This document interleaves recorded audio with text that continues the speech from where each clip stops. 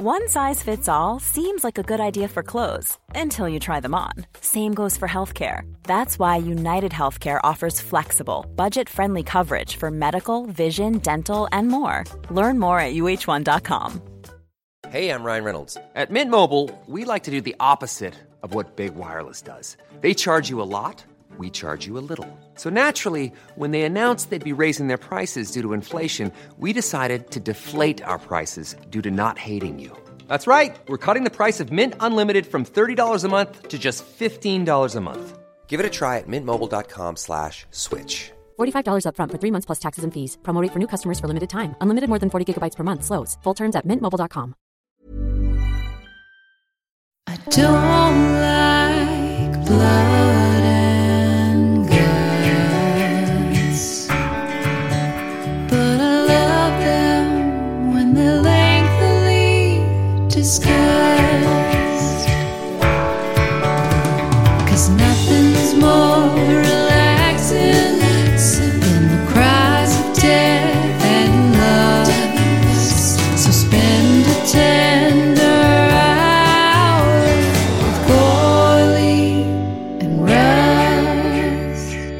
let's get slivical, slivical. I wanna get slivical. Let's get into slivical. I'm Matt Gorley. I'm Paul Russ, and we are getting into slivical. The way we start every podcast to the tune of Olivia Newton-John, rest in peace, physical. Yeah, and sometimes it's hard, given if there's multiple syllables or only one syllable, but Slivical, I think, was our best one. Yeah, next, I mean, Clavicle, the time we did that movie Clavicle, that one was maybe just a bit better. What about, could we apply your alternate title of Swath? Let's get swathical, swathical. This is with Gorley and Rust, where we talk at length, at our discretion and leisure, about horror movies and yuppie thrillers. Yes. It's a cozy, easy listening podcast. You can go to patreon.com/with Gorley and Rust. Yes. Yeah. I don't even know my own Patreon. Well, originally for the longest time, it was for Gorley and Rust, and then we changed it to, and we're like, the best preposition is with. It's gotta be, because you're never alone. Yes. Right. You can get feature-length commentaries, mailbag episodes, bonus episodes. You get these episodes a week early and ad-free. That's right. That's right. That's right. We've got a... If you're listening to this now, you could... The one, non-Patreon one, you could right now be listening to Fear. That's right. You can go forward in time. And that's only for a small monthly fee. Forward in time? That sounds like somebody who says... Marty! Doc Brown, that's my Doc Brown impression. Let's get Marticle. Marticles. You can, we've got an upcoming episode just for the Patreon people on Halloween Ends. We're going to do an episode and rethink some of the ratings we got. I also thought we should rank the franchises that we've covered. Damn, that is good. Yeah. Oh my God, of course. Because we got a lot now. You know, I was thinking that because I was thinking, hey, there's some stinkers in this yuppie thing, but still overall, I would rank this season very high in my enjoyment. Got it. So it would treating this as a franchise, and then because even if you just had 3 franchises alone, they'd be fun to rank. But we've got multiple. We've got 11, I think. That's right. 11 seasons. Ooh. Oh, also, because that reminded me of the Alien franchise. You know, last week I was trying to think of what's the comparable franchise movie like Consenting Adults where it's well crafted by people who've done it before and done it well. You called it like the Friday 5, right? I forget what I thought it was maybe like Freddy's Dead, but then I was backed off on it. I came to it now. I think it's the Prometheus. Yeah. It's just like the Prestige director. Prestigious and accidentally baffling. Yeah, and over its head and in love with itself. Yeah. That's good. Well, we'll see. I might revise it after. That's right. More thinking on it. But yes, to rank the franchises, to R the Fs. Oh my would God. be so fun. Let's R the Fs. Boy, if you subscribe, that's right, at the highest level, which is the baby xenomorph, because you can be a baby. It goes baby Jason, baby Michael, baby Freddy, baby xenomorph. Much like Prometheus, which was the baby xenomorph. That's not true. You're right. It's that kind of what we proto xenomorph. Yeah. It has a name. I forget what it's called. Proto xeno. Let's get proto xeno. Well, anyway, if you subscribe at that level, you get your name read on the podcast. All you have to do is email us at withgorleyandrust@gmail.com. Put your name in the subject, and if you have a shout out or a special way you want it, put it in the subject. That's the only way we can get to it now, because God bless you guys. You're sending anthologies and full length 2-3 page emails. Oh, that's great. We love it, but in the moment, it's hard to read. Yes. So we're going to give some shout outs here, and they go like this. Scott Hartley, but he wants to shout it out to his wife, Grace Morrison. Oh, because they're traveling all over the country. Isn't that nice? That is nice. Okay, David. David Sugardoer wants his. Oh, look! Wow, he wants his daughter's names read. Listen to these names. He says, "Hope I'm doing this right. Good luck with the pronunciations."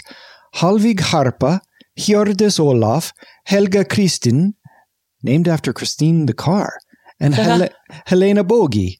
Wow. That's awesome. I hope I did them justice. That's really cool. Sam Drody, he wants a new no-no from you, Paul. New no-no. Drody is my Brody. He's my brother now. New no-no. All the Patreon subscribers are my siblings. Okay. Oh, we got Chris Chiff Managed.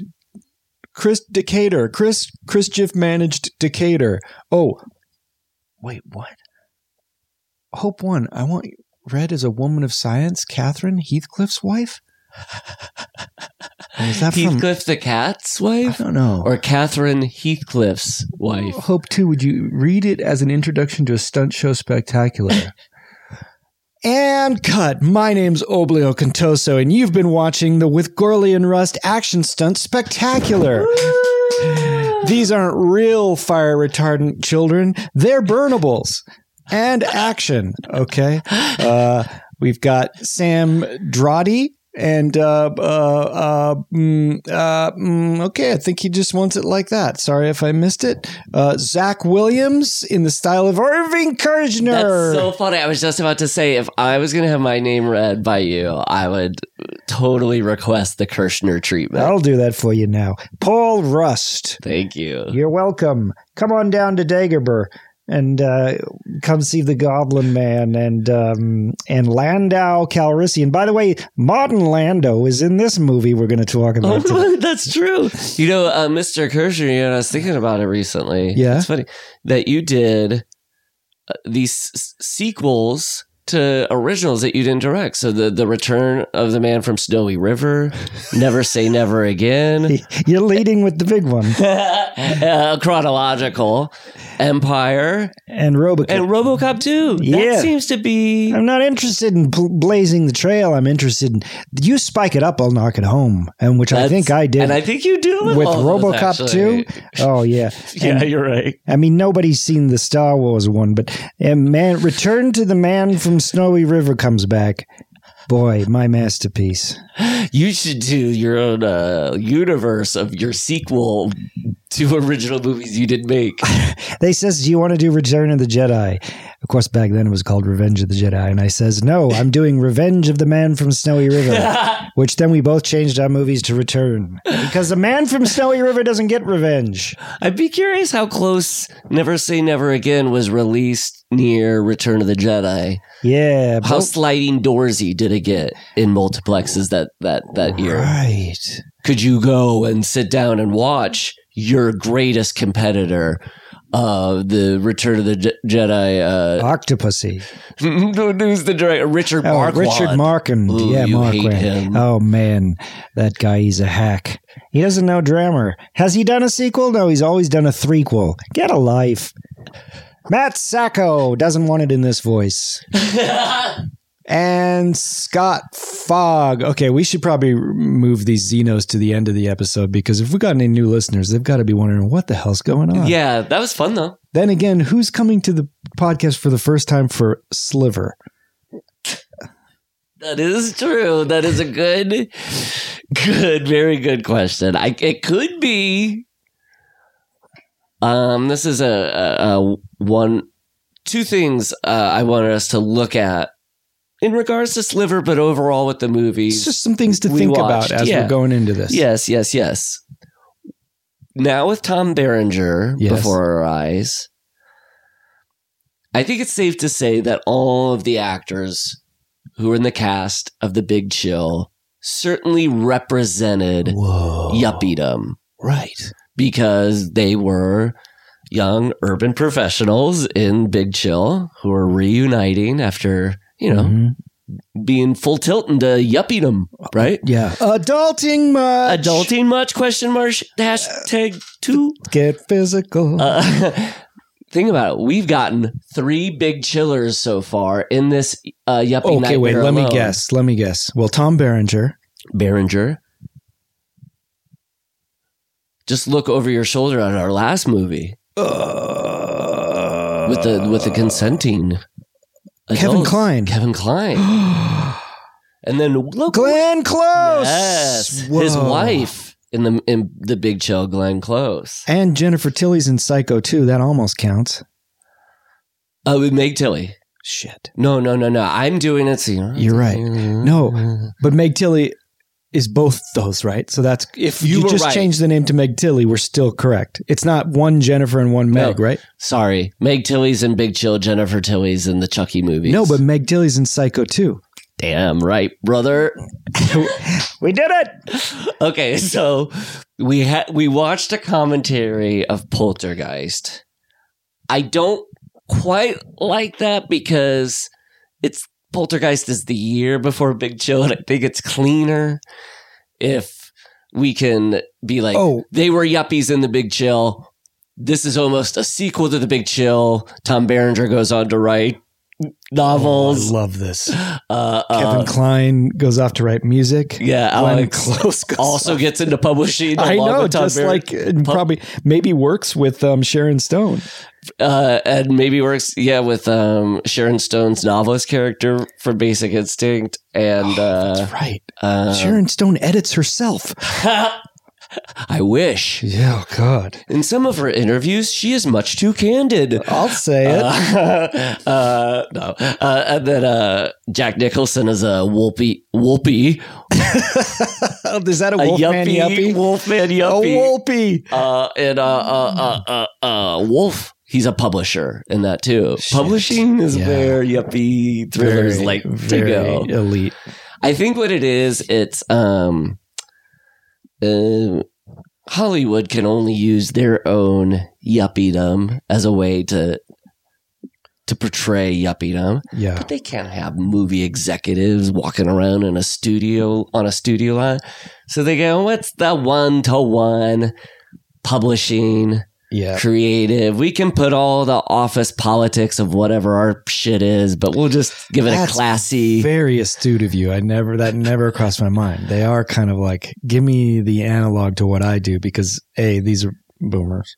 So it's going to be all about them. Yep. Sorry. These movies are all the biggest generation that was ever born in the history of the universe.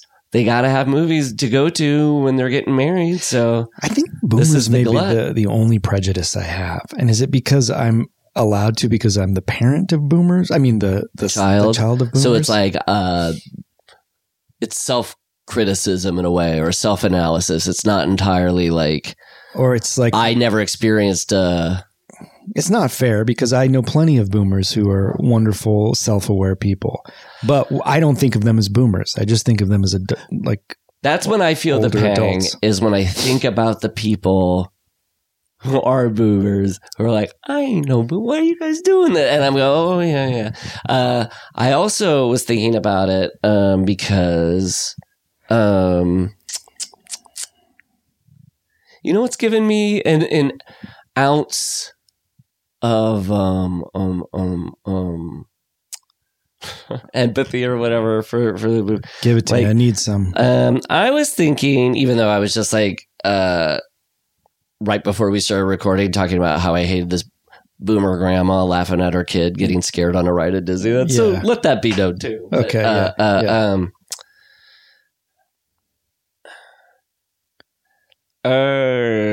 You okay? Buddy? I was looking. I want to phrase this right, but I was looking at the statistics of divorce rates, and America right now is the lowest divorce rates have been since right before 1966. Interesting. When divorce rates started up. And we all know in 66, culturally, you were frowned upon if you ever got a divorce. So that almost doesn't count. There's plenty of people that would have gotten divorced. I think then it started kicking up 67, 68 is when it began. And then it peaked 79, 80, 81. 80. That's when my parents got in. Right at the boom times of divorce. They sold low. Well, I was thinking about this because I watched this really amazing About a Son, Kurt Cobain documentary where he's just talking about like, oh, something happened when I was 9 years old and my other 9-year-old friends talked about it. It was like a epidemic that happened where all our parents were getting divorced. Yeah. And we would talk about it. What's happening? Why are all our parents getting divorced? And then he said later, when they're teenagers then, you got all these, he said baby boomers. He was like, parents going, what's happening to our kids and our teenagers? And he's like, they just don't understand. They want love. They just want security and love. And they're reacting to some feeling of instability because of, and the way he put it was they're getting divorced because they're in their 30s. They didn't get to sow their wild oats. Right. So they're like, I missed it. No, I didn't. I can still be in my 30s and be a hip happening. I don't have to be what I thought my parents were or whatever. And so whatever. I then heard that, looked up the divorce rates. I was like, oh, that's interesting. Now, my first gut instinct was selfish boomers. They, of course, prioritized themselves, their single lives before, even if they had children and families. It was like, of course, me. That's what they're all about. So now they're me, even when they're supposed to be raising families, divorce rates go up, blah, blah, blah. But the ounce of empathy that I did start thinking was, not to sound all socialist, but it is all comes down to economic constraints. It ain't all just dudes in those divorces. It was also women who were economically tied to fucking dicks. Yeah. Who would cheat on them. And people economically, they have to get married in order to get money. Then they can't get jobs. But then time rolls around. They're like, what am I doing with my life? I should have been pursuing my own career. And then it's like, well, they're doing way better than the generation before them where their dads were fucking lunatics. And they allowed a generation after them to not have to deal with that. And I have some of that empathy So it's all to say these divorce rates and this kind of immediate kind of like sanctimonious reaction I had of like, they're selfish. It was more like, oh, people doing their best given the fucked up hand they were dealt. You know? Yeah. Two quick things on that. I agree because I watched my boomer parents go through divorce and they handled it incredibly well. They put me and my sister first in terms of they never badmouthed each other, settled out of court, lived near. Yeah. And it's complicated and complex, which is not what the characters in this movie are. No, what I want anybody after I said that to know that I do recognize it as a complex thing, and to even think of divorce as a selfish thing is not correct 100% whatsoever. So that is such a dumb, entangled, stupid thing I'm saying. So. Absolutely. But yeah, the lack of complexity in these characters. A quick bit of business. Sure, yes. Quick. First of all, your vinyl of Don't Stop or We'll Die is out. Yes. And that's past pre-order now? You're just in order? You're in order for him now, yes. So go to don'tstoporwilldie.com, and it's a vinyl-only release called Beazus, and you can check it out. Yeah. I saw that Michael had posted a picture of them all packaged up, and it looks glorious because we're sending out a bunch of Townland. Now tell me about yours. Well, we're sold out, but we're probably going to release a small batch before Christmas sometime. So follow Townland Band on Instagram. Also, this goes out on, what's today? Today is voting day, Tuesday, election day. The 8th. So on the 15th, we have a Christmas song coming out for a week just on Bandcamp before it hits streaming. Fantastico. So on the 15th, go to Bandcamp and get Townland's Christmas on the Rocks Christmas song about drinking at Christmas. Wonderful. And then the Tuesday after that, the 22nd, it'll be everywhere on the streaming platforms. Hey. That's business done. Oh, I love it. Asked and answered. That is a nice little gift, a Yuletide gift, I gotta say. I'm getting in the Christmas spirit because finally work's slowing down a little bit. And, oh, man, it's getting good. Well, and we didn't quite set the scene, but it's just, we're coming after a full night of rain. It's cloudy, it's gray, it's very cozy. It was pouring rain when you walked in, and then the minute you stepped in, the sun just came out. And this is not me joking. Like, you did... Who can bring the sunshine? Well, and now look at this. I'm sitting cross-legged. Or what's that yoga style? What would you say this is? Cross-legged? But it's not cross-legged like this? Like this. Oh, no. It's is that lotus? Lotus position. Yeah. Barefoot. And so I have my feet tucked underneath your my legs to keep warm. Yeah. And then I'm looking over at you and you have socks on your feet. We're both operating cozy. And I'm wearing a sweatshirt with the sleeves pushed up. Oh, I'm in full. I got a hoodie and a big baggy sweatpants on. This is living. Also, over the last 3 weeks when I've found October is a busy month. So I guess more the last week when I find some time, I was able to, in the last 2 weeks, get a haircut, go to the dentist, get my eyes examined. So it's almost like I was able to renovate my head in a way. You flipped your head. And every night I shower, I Q-tip both of my ears. Me too. So I'm always got just a washed out, scrubbed head at all times. I love Q-tipping, man. It's you gotta be careful. You gotta be gentle. You gotta be real good. I was doing that Desiree. Yeah. Okay. That was my Olivia Newton-John style smooth. But it is satisfying. I know you gotta be careful, and you should. Oh, I trust that you're careful though. But there it does seem to be this. I don't see you as the guy who just goes in there. Well, I almost kind of do, because there does seem to be this kind of public service campaign, almost Cold War duck and cover kind of, do not put a Q-tip in your ear.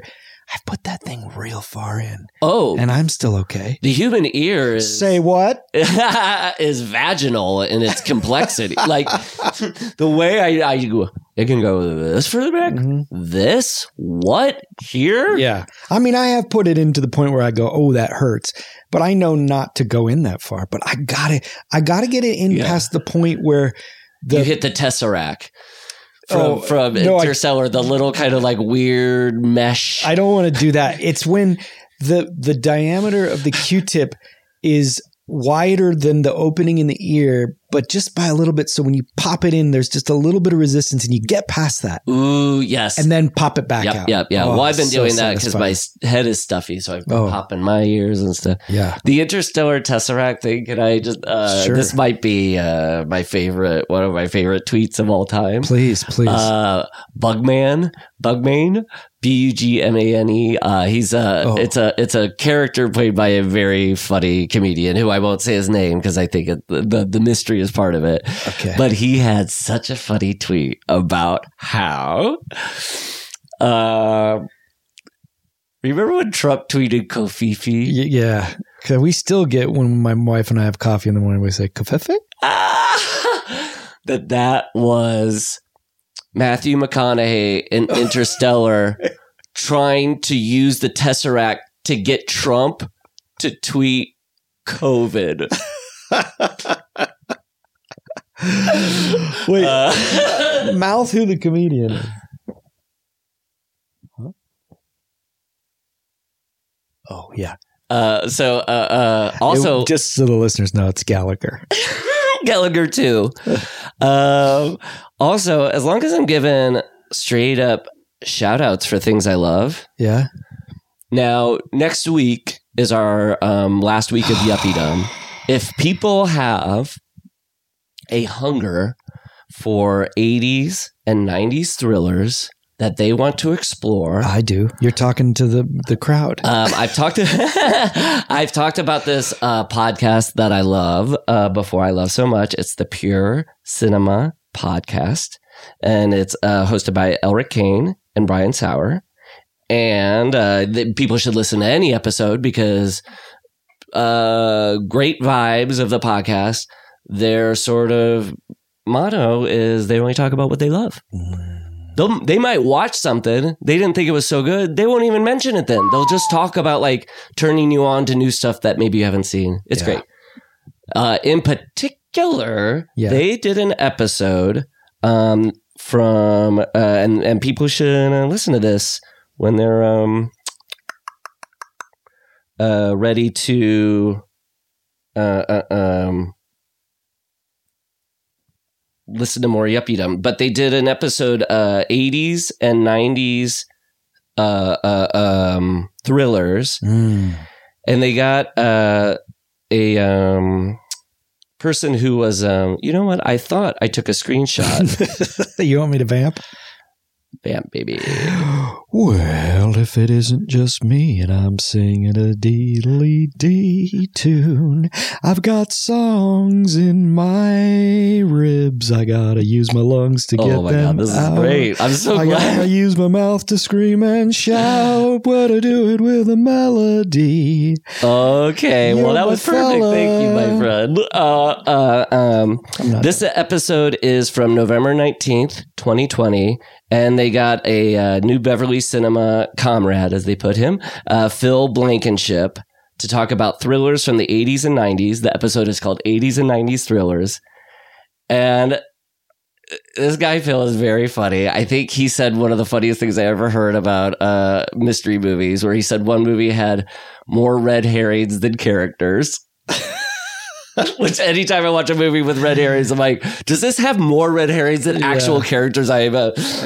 But which movie had more red herrings? I forget what I think it's in this episode he mentioned it. But the cool thing he did, and I'll give people lots to watch, is they do 5 films because he did 5 triple features of 80s and 90s thrillers that are like curated, undiscovered. So it's actually 15 different movies, 5 different triple features. So people should listen to it. It's a grand old time. And then watch those movies. There's some really great gems.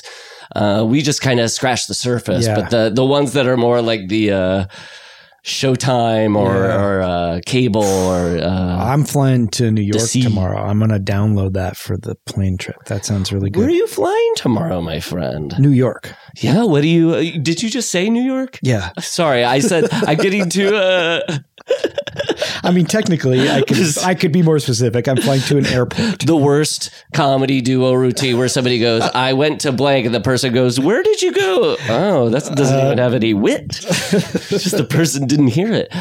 You're going to New York? Yeah, I've got a couple of live Conan O'Brien Needs a Friend shows. So Patreons, by the time you hear this, I'll already be there. Are you doing anything when you're on the Big Apple? It's a quick turnaround, and these shows have to be turned around quickly. So we have one Thursday and one Friday. Friday, I'll be editing probably in the hotel room. Mm-hmm. Wow. And then back Saturday, because this is going to sound real summer camp kid, but I'm leaving Wednesday, coming back Saturday. I don't want to be away from my daughter that long, and my wife and the family in this cozy weather. Are you kidding? Oh, I've been to New York many, many times. You know where I haven't been? Here. I mean, I've been here all the time. Yes. But I'm not done yet. I understand. When Mary was about 1.5 years old, I had to leave for something for 2 or 3 nights. That was like, oh yeah, forget it. Semi-voluntary. That's what this is. Yeah, like, and so I did it, and then I came back to Leslie with like tears in my eyes, and she must have assumed like I had an affair or something, because I came back and I was like, I just missed you guys so much, and it's hard for me to be away from you guys. Yeah. And it is, I don't know how you're feeling. It's a crazy thing where it's like, is it strange to feel that tied, or is that like the most human thing that I should? It's the most human thing, and it's the most. It's the most. Know thyself. I don't doubt it for a second. It doesn't. Right. I was already a homebody, but now I especially don't want to go anywhere. Oh, a pet and child plus home is like an immediate. Why would I do anything else? I know. Also, my daughter's like picking up a new couple of words every day, and I'm gonna miss like 6 words. What if one of them's winner and she's got a giant check from Publishers Clearinghouse? I know, yeah. Well, then, so you're going to be listening to the podcast. What I know previously you've watched Mr. Mom on flights. Do you have any? Oh, I will not have the fortitude to do that now. Especially, I will weep openly. Oh, so is it going to be the other end? Like you're going to watch now? I think I'll go the latest Die Hard picture. I'll probably go like deep 70s, like I may do the Tamarind Seed with Julie Andrews, and is it Omar Sharif, or I can't remember who's damn brother, I don't know. Tamarind, Our Man in Havana with Alec Guinness. Oh my god, you are 2 titles that I've never even go, huh? Who knows though? You know, we're also going to talk Halloween Ends soon, so maybe I'll watch that on there. I don't know if I'm ready for that yet. We don't know. I don't know. But I will tell you this. It won't be Sliver. Yeah, shall we talk about Sliver? Let's get into the Sliver. So no bones about it.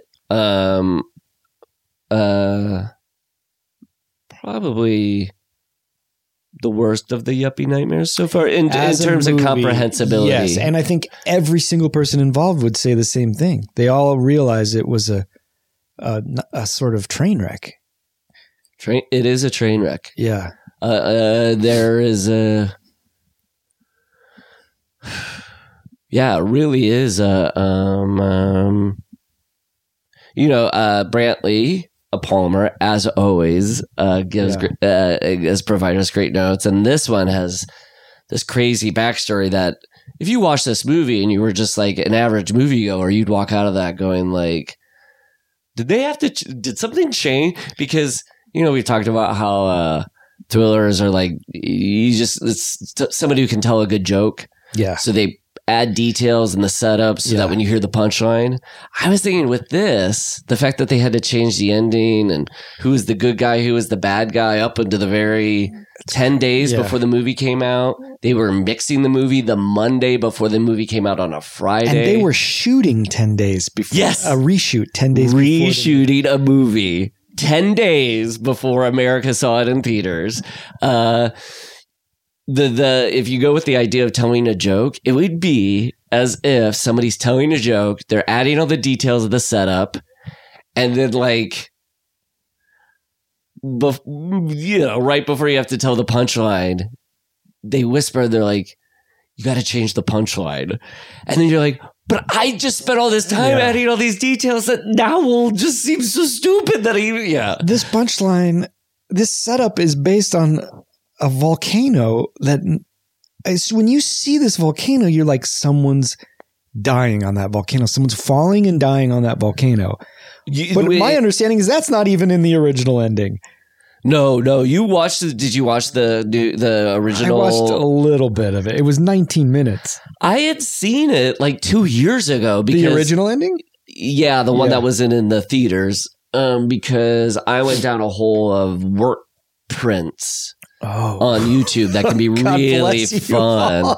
No. You got to YouTube the word work print. You'll find some really good stuff.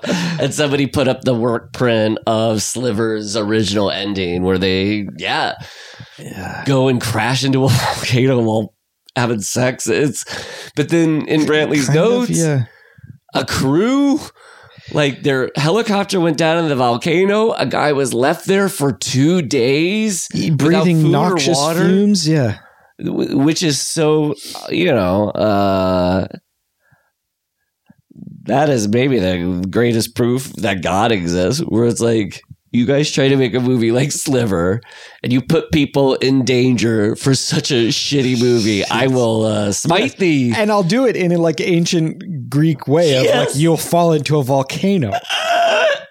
I demand a sacrifice for the bullshit, not to mention all the socio-political things that were going on. Brantley laid out the level of intricacy of the affairs that were going on in the production. I couldn't even understand. Let me just read it. Yeah, you have to just read it word because for we word. could try to describe it and it'd be more difficult than just yes. Okay, so because this is a more torrid love affair than anything than Sliver. Yeah, this is Swath. This is Brantley Palmer right here. Right off the bat, here's the weird personal entanglement stuff that happened behind the scenes. Producer Bill McDonald and Sharon Stone fell in love shortly after filming began. This led to Bill McDonald dumping his wife of 5 months, although they'd been together for 10 years. 5 months, though. Jesus. I finally got him to marry me. Boom. She's on me about the toilet seat. Clean up. I don't even like Sharon Stone. I just want to get out of this toilet seat racket. Now, this woman he'd been with for 10 years, married for 5 months, was Naomi. Uh-huh. Naomi then began to spend time at the Esther household. Joe Esterhaus, the screenwriter. The Esther household. Esther household. Yeah. While recovering from their breakup. Joe Esterhaus and Naomi fell in love, and Joe Esterhaus left his first wife, Jerry Javor, with whom he'd had 2 kids, to be with Naomi. Joe and Naomi are still together to this day and have 4 kids together. They married in 94, a year after Sliver, and Bill and Sharon lasted from 92 to 94. Sharon, this is just 3 little bullet points to add in the details. Sharon told Bill they should get married and be together because her psychic told her they'd be lovers. Good God. In a previous life. They never ended up marrying, though. This led to Esterhaus canceling plans to create a production company with Bill McDonald, which was to be called, and this is my favorite detail, their production company was going to be called Renegades. For what it's worth, Jerry and Naomi were friends, and when their marriage was falling apart, Jerry told Joe he should have married Naomi.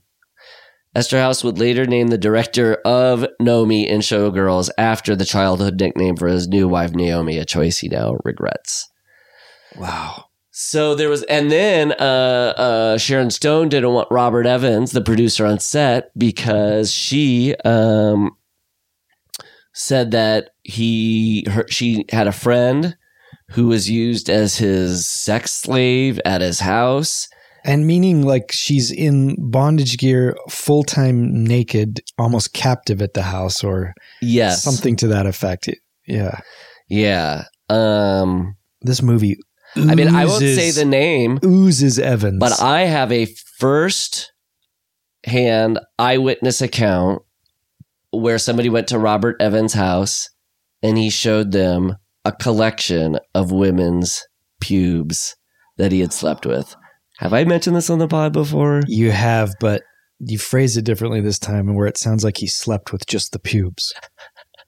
No, it was more like, the big tinfoil ball. It was like a collection of pubes. But the question, I probably asked this the first time, is was he just kind of pulling them out of the bed post-coitus, or did he like say, and now let me get my scissors and join my right, club? We did discuss this. Yeah. And I thought it was more, good night, baby. I'll walk you to your car.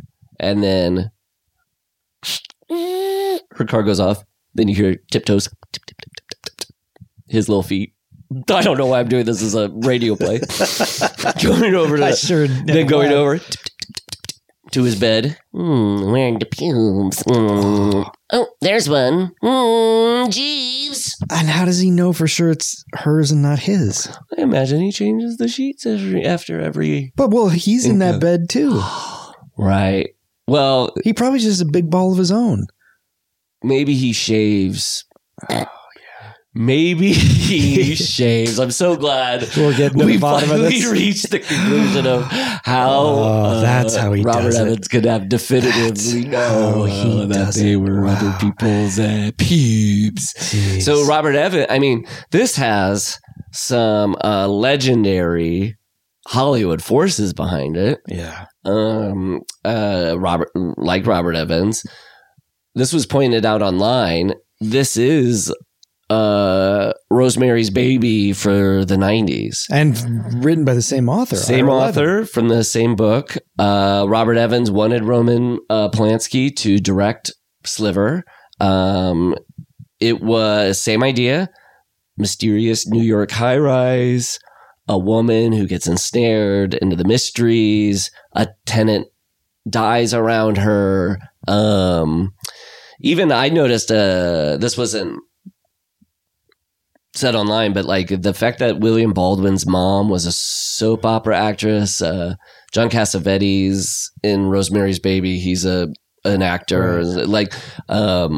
But you can tell that it was Paul Silbert is the production designer, and he's just like 70s, 60s, 70s movies royalty. Like you can see that it's like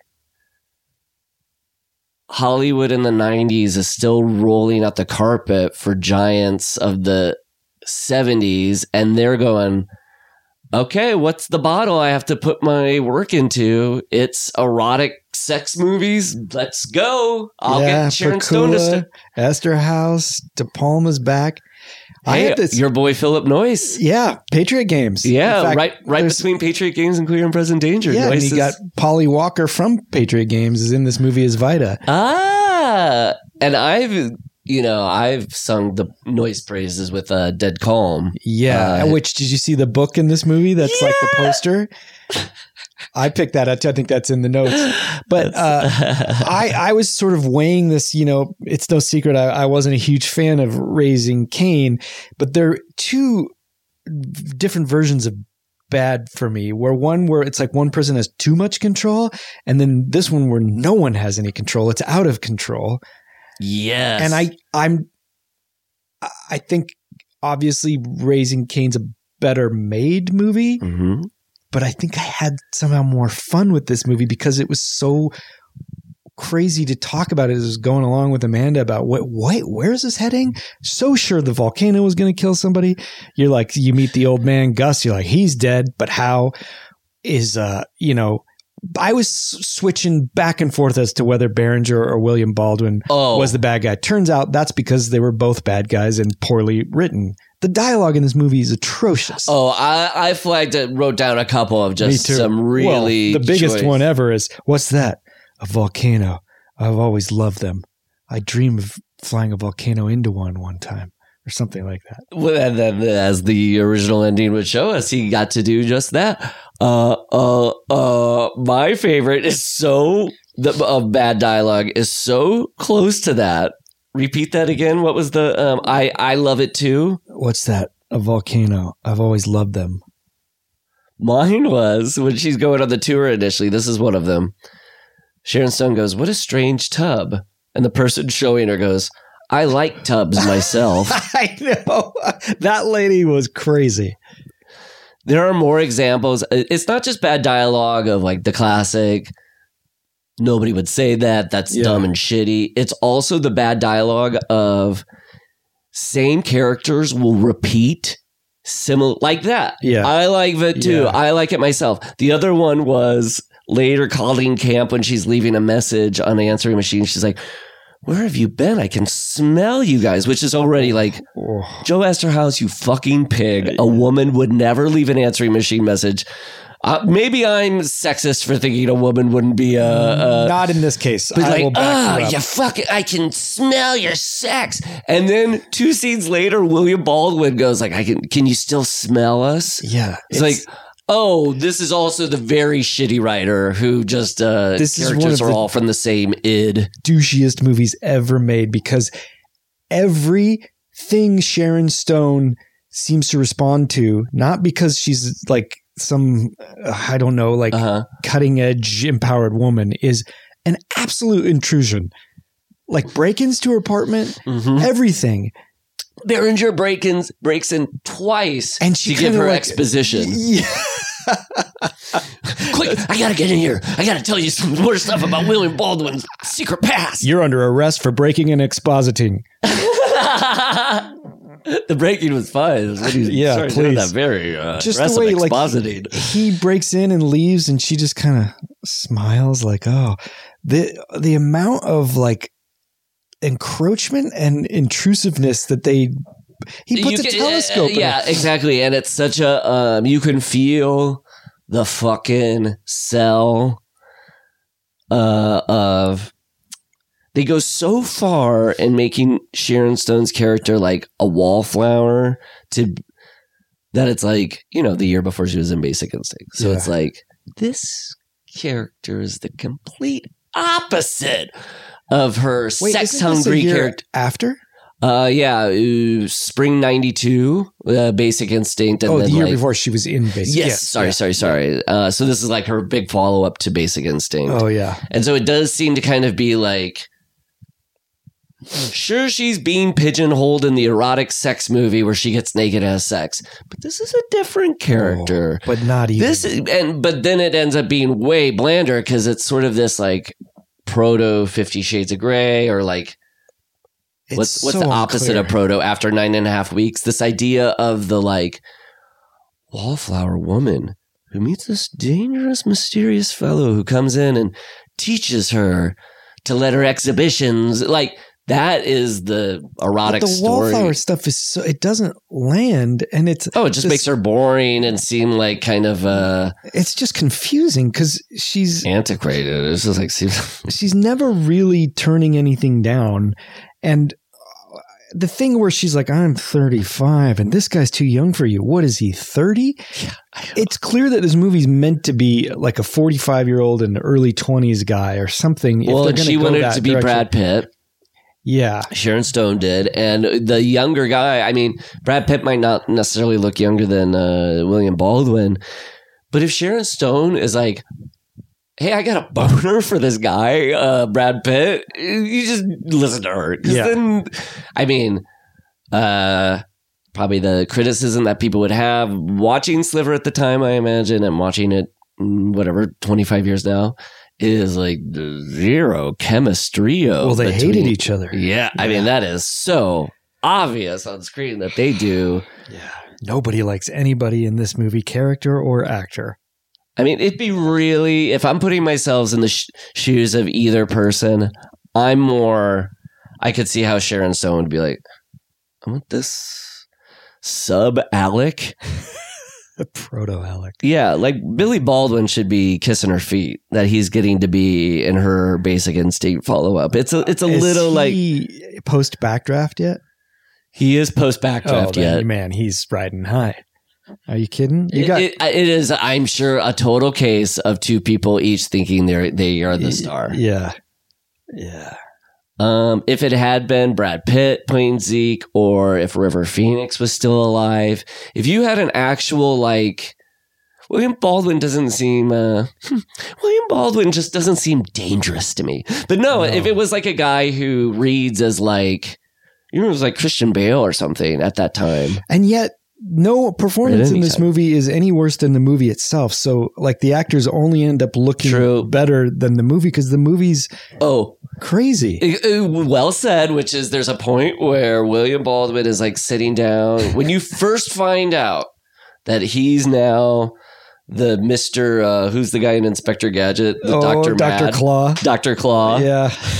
Finally, we find out after 40 minutes, Dr. Claw is Billy Baldwin. Nothing like a good third of the way through the movie reveal. Yeah, of like, oh, I imagine probably. Okay, yeah. I mean, him or Berenger, I guess. Certainly not the lowly electrician, red Harry, who's like looking at it. Oh, yes, you get in the he first has shot. a mega wall of surveillance TVs. Yeah, but when she finds out that Billy Baldwin.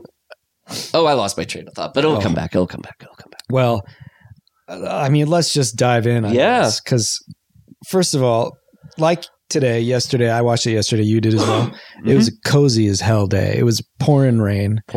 So already you're one up movie. Like you're lucky. Sliver, you need all the help you can get, but you got a cozy day. Yeah, we're also living in this cozy kind of shadow of early daylight savings time. Yes. So it was getting super rainy, dark and stormy last night. And then this morning when I woke up, I know it rains really hard. When I have to wake up and put the old pots out to collect some rain that's leaking through. It occasionally happens during big rainstorms. Oh, yeah, we had leakage that issue too. So I watched the first half last night, watched the next half this morning. So to be able to like cozy up in a house while you hear little drip drips and have a cup of coffee. It was this is what I was just going to say. How did you go to bed not knowing who, weren't you on, how did you sleep? I remember now that when they finally reveal him as this is a big deal. Yeah. Okay. You should bring out the fireworks. Yeah. And to your point of the greatest actor in the world with the greatest chemistry, like they couldn't pull this shit off. There's a part where when you finally find out it's him, he's sitting at his desk and he's watching her sleep and he goes, "Good night, sleep tight. Don't let the bed bugs bite." And I was like, I can imagine the position they were in on set, which is like, these are the words. If I say this seriously or like suspiciously or whatever at all, people will laugh out loud. Yeah. So instead, his only choice is to go, "Good night, sleep tight. Don't let the bed bugs bite." Like, so he's nothing? Yeah. Like he's sitting in a huge room with all these TV screens and his big nefarious line is, "Don't let the bed bugs bite." How would you deliver that? I'm trying to think of that. Exactly. That's to your point. Let's try to give it two earnest readings of you're in this movie, you're casting this. This is role. like the pretzels are making me thirsty scene in Seinfeld. Yes.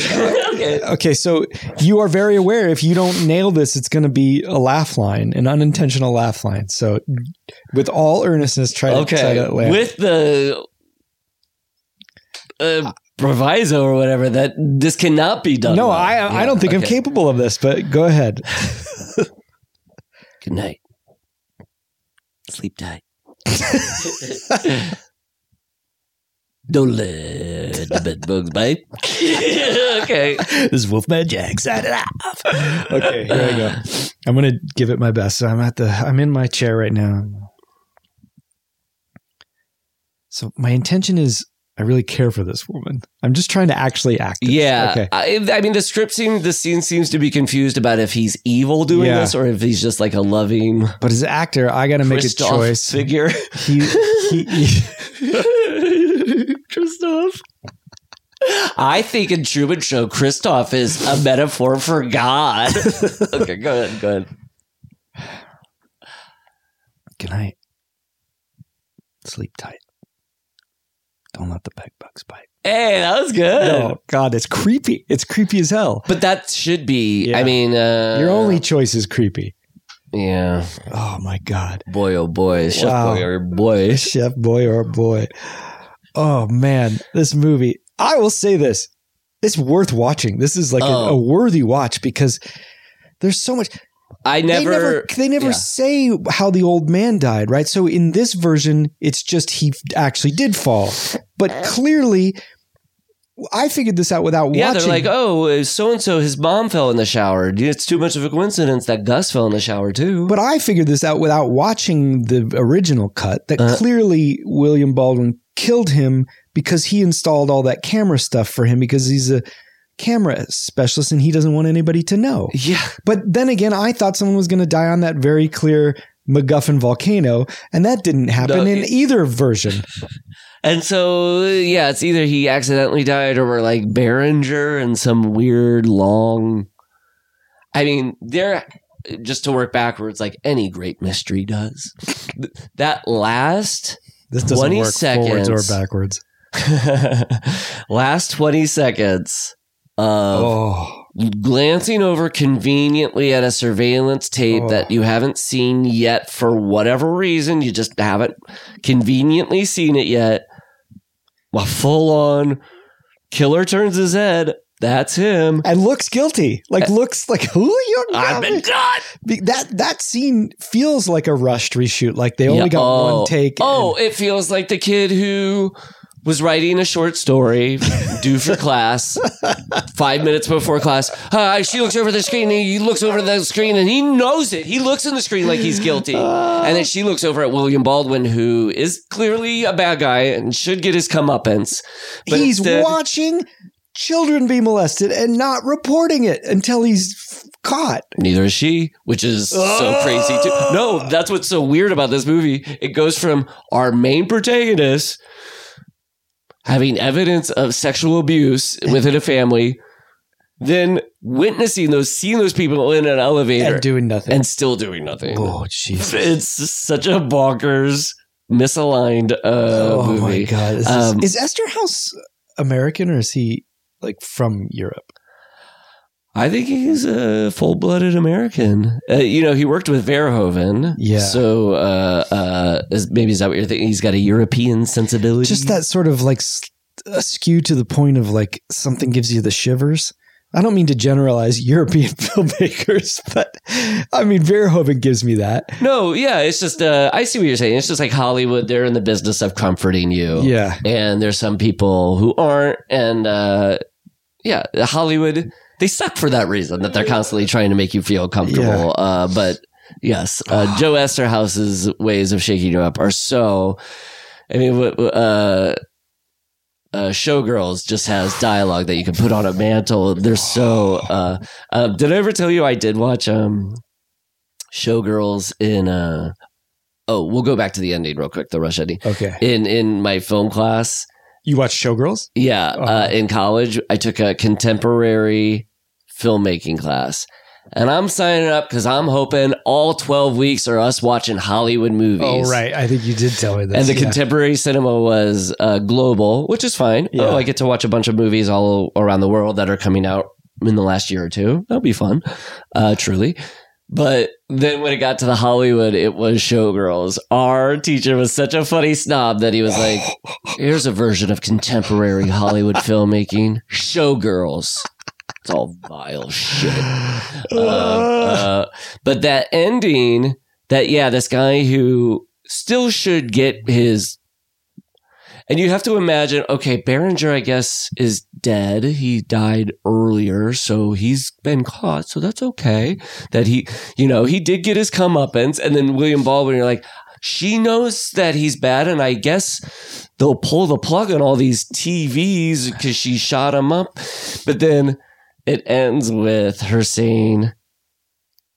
turning off the TVs, saying, get a life. And then it immediately fading out. Get a life. Fade out. Like they faded out so quickly because, to do a dissolve or a fade to black, you have to have footage as long as the fade goes. That quick fade tells me they cut right away. Right before she went, where's my check for the reshoot? Yeah. Yeah.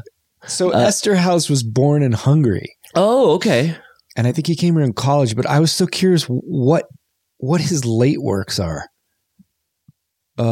His latest thing is Children of Glory 2006. Oh, he did the Alan Smithy film too. Remember that? Yeah, that one's great. Wow. I love that movie. Oh, man. Okay. Wow. I love that movie. No, it's shit. I loved my entertainment weeklies when I was a little boy. And I remember reading the response to Sliver, and it was in an article about Sliver, about somebody went and saw it on opening weekend And when the movie ended, I didn't know it ended with her saying "Get a life." I just knew she said it because apparently when she said it, somebody in the theater, she said "Get a life," and they went "Get a movie." that would have been She's fun. in the attic. Okay, so we'll dive right in. I think if anybody knows Sliver for anything, it's the UB40 cover of "Can't Help Falling in Love." Yeah. That was I would also ubiquitous. I don't think you'd know it for this, but I was immediately ubiquitous. taken with the fake Enigma song. Turns out is actually Enigma. Yeah, and then Enigma of Enigma, they wanted her to do the whole score, I think, and then she was like, "I'm just do one song." But what's the Enigma? What's her main song? Oh, that did sound like and also that song was like Massive Attack. I love that like late 80s, early 90s, like the club can be soft and still sexual. Yeah. Everything but the girl. That's that. But Enigma had a second hit, I think, off of the next album that was like "A Return to Innocence."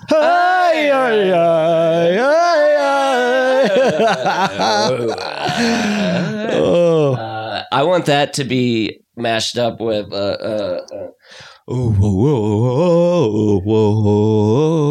Tarzan Boy?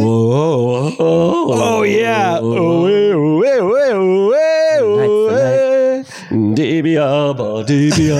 Night's the night.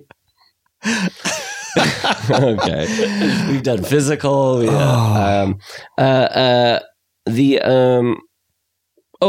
So just to complete the Big Chill yes, please. yuppie thing, we still have Mary Kay Place. Jo Beth Williams is in Poltergeist. Oh, so we got a bingo card we're going for. Yes. Okay. Yeah, give me who we need. Goldblum, we could do, I think, with The Fly, but we're too scared to watch The Fly. But we are? That could eventually be how we get our yuppie. Why are we too? Because it's gross? Oh, I am. Yeah, it's too gross. Oh, I watched it a couple years ago. Oh, you're not too scared. I'm too scared. I like The Fly, but it is pretty gross. I'll watch The Fly. Is there anything else that there must be something else horror-wise. I mean, Jurassic Park isn't quite right, but. Yeah. Mary Kay Place. And then William Hurt. William Hurt, if we had done Body Heat, which isn't entirely yuppie nightmare. I mean, maybe it is a bit. I think it's in there enough. Yeah. Is Videodrome game? Videodrome is game. Yeah. Why? Who's it? Isn't he in that? What am I thinking of? Altered States. Sorry. Altered States. Yeah, that'd be good. Yeah. So, yay, we got a lot of movies to watch on this podcast. So eventually we'll be able to fill up that bingo. Let's just take a look at Mary Kay Place and see if there's Bingo Chill card. Is that what we're calling it? Oh, the Bingo Chill? Bingo Chill. Let's just see if Mary Kay Place has anything that might work. Yeah. Oh, and Jo Beth Williams post Big Chill. Oh. Because she did Poltergeist before. So if there was some more like America knows the Big Chill cast are yuppies. Yeah. Now we want to see them experience the most heinous nightmares. The most diabolical. Okay, let's see. Most nefarious member. I'm looking here. Nothing's coming up. I don't know what Act of Love is. Mary Kay Place in Modern Problems or whatever the Chevy Chase. Oh, is she? Yes, she is. She plays Lorraine. Oh, so I got to go post Big Chill. Okay. Sorry, Matt. Those are the ruls that I didn't establish. No, somebody else true. did. You're right. Okay. Crazy from the Heart. No. Captain Ron. No. In the Line of Duty, The Price of Vengeance. No. Oh boy, then she's Captain Ron does fill the comic yuppie nightmare of like the What About Bob sort of thing of like the thriller is this annoying person she can't get rid of. Moved to a lot of TV. Girl Interrupted, Committed. I don't know what that is. Nailed. Okay. Sweet Home Alabama. The Handler. So maybe not Killer Diller. Hmm. Numbers. It's too bad because I think out of that cast, Mary Kay Place is my favorite. Oh, really? I haven't seen The Big Chill in so long. We have to once we complete the bingo, we have to watch that. Yes. I'm just so curious here. And if we wanted to do, the Kevin Costner's wrists in The Big Chill. Oh, yeah. We could. I think Kevin Costner has plenty of thrillers we can watch. Californication. No, that's a TV. A Country Christmas Matt, Story. watch your mouth. Words like fornication. I don't even care if it isn't a funny portmanteau. Boy, you know what? I don't know. Au pair is a short that looks. David. This is the agent. I made calling it David Duchovny. David, we got a hot script for you that they want you to star in. And then David Duchovny says to his agent, "What have I said? If it's not a portmanteau title, I'm not interested." David, I did the X-Files. That was for you. This one's for me. Okay, David. Yeah, you're right. I forgot. You probably wouldn't be interested in reading the pilot script for Californication. Yeah, I'll do it. It's a portmanteau. You're going to do it. I'll do it. Sight unseen. Yeah, it's a portmanteau. I'll do it. I had a friend who was really funny when David Duchovny had to come out and be like,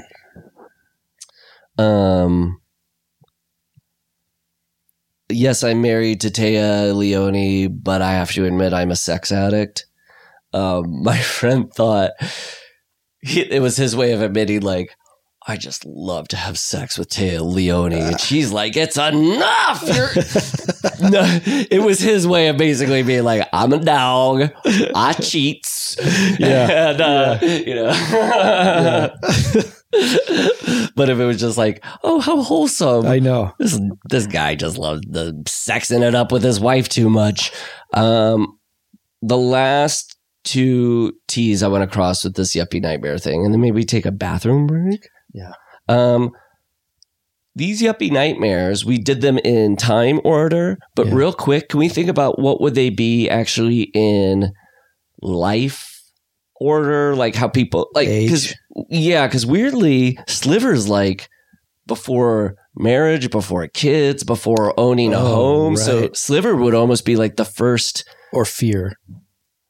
Fear, but fear could be the other way, which is like it's the final one. It's the dad now has a teenage daughter, and now you start with fear and you end with fear. But at the end, that's good. You change on who you're really. It's Mark Wahlberg has a daughter. Perfect. That's good. Bookended by fear, and then Pacific Heights. They're not married, so you go Sliver, Pacific Heights, right? Yeah, because it goes from I'm single and I'm moving into a new place to I'm now dating somebody and we're moving into a new place. Yeah. Then I think Fatal Attraction, Marriage and Kid, or Marriage. Does Sleeping with the Enemy come before because it's Marriage and Divorce before Marriage and Kid? In terms of stages? Yeah, I think so. Okay. So the first marriage was the Marriage and Divorce, Sleeping with the Enemy. Then a remarriage. Wow. Fatal Attraction, Kid. Yeah. Then Raising Cain, Hand That Rocks the Cradle. Yeah. Like, I now have a kid who goes to school, but we also have a nanny. Then Consenting Adults. My child is grown and going off to her music school. Yeah. And that's also maybe then when fear is happening. Yeah. Do we skip any? I don't. That's just another alternate way that people can pretty good. watch it. The last thing I wanted to just bring up was I had a misconception about these movies before going in, and I think it was maybe because single white female, she's an outsider trying to get in.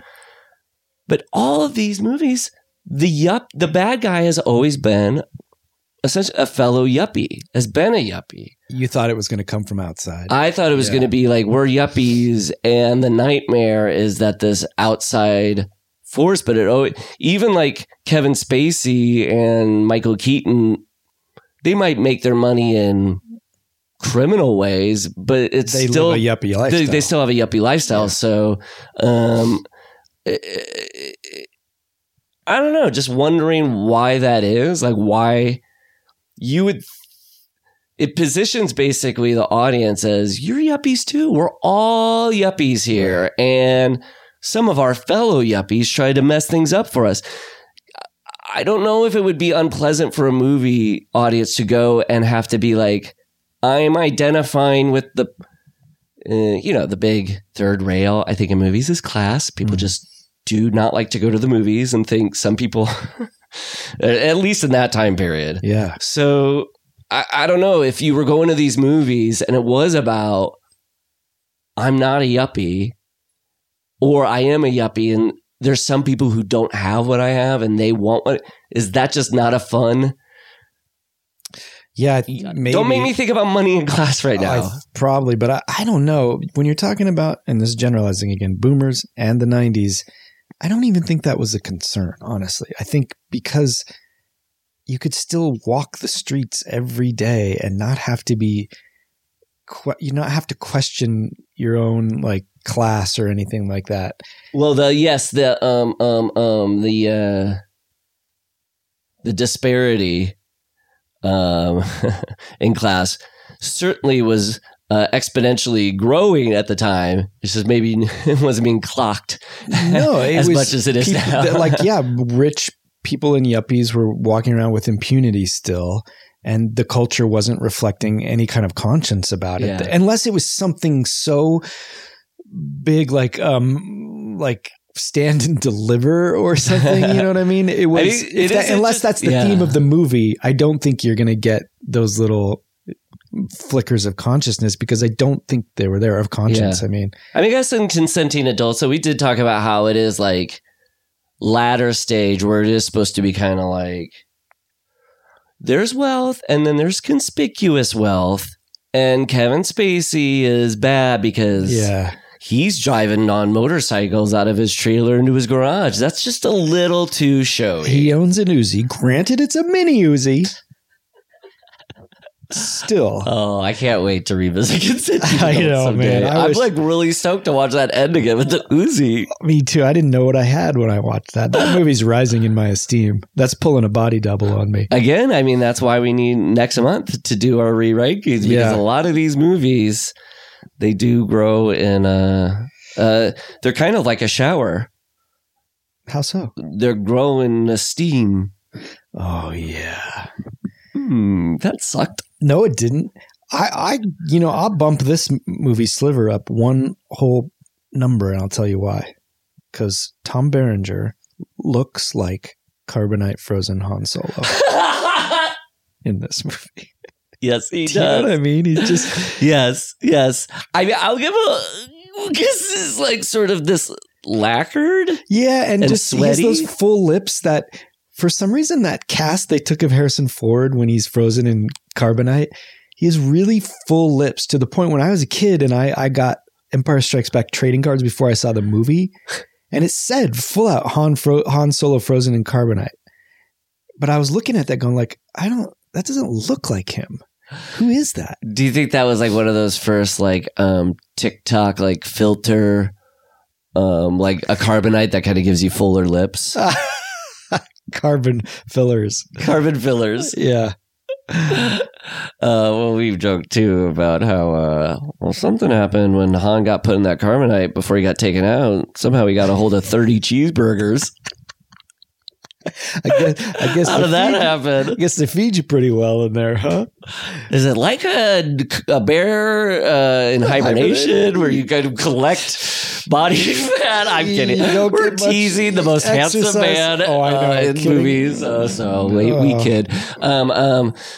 When you were saying just giving it a point, I will say with Sliver, as baffling and incomprehensible and what a bad, just how you define a bad movie, so pleasurable to look at. Yeah. It's so seductive. Like every image is that, like my set dar went off when that fake outdoor courtyard in the amazing. I wish I could live in walk through a fake outdoor courtyard to like a fake apartment. Because that's the Vilmos Zsigmond. Who? Yes, yeah, Zsigmond. That's another example of the like 70s greats coming out in the early 90s, just to be like, what tool? How can we use our tools to give you a boner, and America? Deliver the worst sex you've ever had. That like, sex scene. I'm just talking as a metaphor, but yes, that as well. Non-erotic. Oh, no. I said that to Amanda, too. We watched it and just like, that's the least erotic thing I've seen. And this movie should be super erotic. It's, I mean, we laughed and thought there was some goofy stuff in Fatal Attraction, but it was the sexiest scene. Oh, for sure. And then this is just like... They're getting worse and worse because consenting adults was really bad. Yeah. Well, and so... You know what it was? It was like in Fatal Attraction, it felt spontaneous and messy. Yeah. And in these, both of them have that same similar shot of a woman on her side with this like, her hip is a mountainscape, whatever that shot of like a lady laying on her side with her sheet half. They did in Consenting Adults in Sliver. I know that the AIDS crisis was like, happening when Fatal Attraction, we talked about it at the time when it came out. People were like, oh, is this a metaphor for like going around and fucking around now can get you killed? But the antiseptic clinical nature of the consenting adults, it does feel sort of post condom safe. Hollywood is now starting to like, I mean, I know a year before with Basic Instinct, the big thing was, oh, you see a woman's vagina without wearing underwear. Yeah. So that was pretty provocative. But by Sliver Point, it does feel pretty. Can you answer something for me? When they're first like going through foreplay and he wants to take off her shirt. What if you're asking me now, like, how do you do it? Yeah.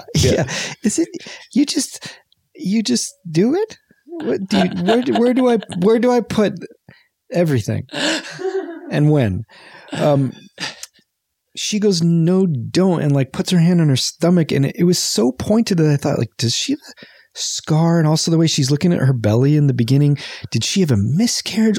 There's so much weight given to that, and then you just learn she's just a little insecure. There was never a thing. Yeah, but that moment when she's looking in the mirror at the beginning of the movie, I did wonder. It was confusing. Is this supposed to be about a woman looking at herself, at her body, and just watching it, how she's aging? But now we know it's the actress going, no, I don't want to be in this movie. Leave my shirt holding on. Her stomach of like, I'm going to barf. I don't want William Baldwin touching me. But I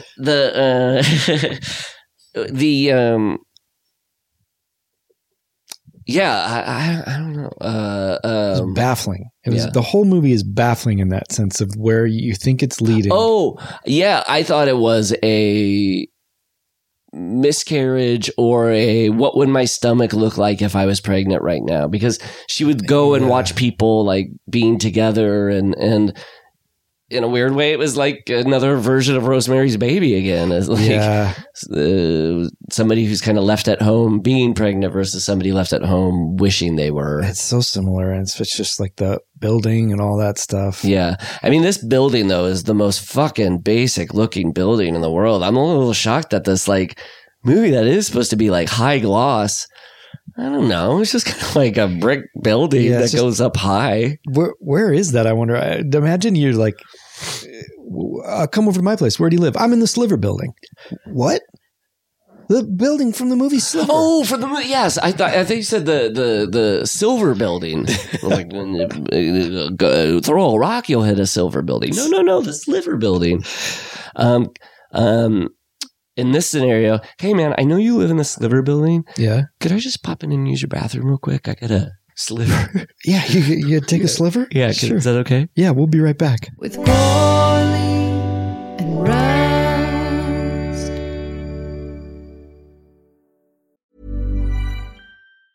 Many of us have those stubborn pounds that seem impossible to lose, no matter how good we eat or how hard we work out. My solution is PlushCare. PlushCare is a leading telehealth provider with doctors who are there for you day and night to partner with you in your weight loss journey. They can prescribe FDA-approved weight loss medications like Wegovy and Zepbound for those who qualify. Plus, they accept most insurance plans. To get started, visit plushcare.com/weightloss. That's plushcare.com/weightloss. Millions of people have lost weight with personalized plans from Noom. Like Evan, who can't stand salads and still lost 50 pounds. Salads generally for most people are the easy button, right? For me, that wasn't an option. I never really was a salad guy. That's just not who I am. But Noom worked for me. Get your personalized plan today at Noom.com. Real Noom user compensated to provide their story. In 4 weeks, the typical Noom user can expect to lose 1 to 2 pounds per week. Individual results may vary. With Corley and Rust. We're back, and we're barroom buddies, and that's the best kind.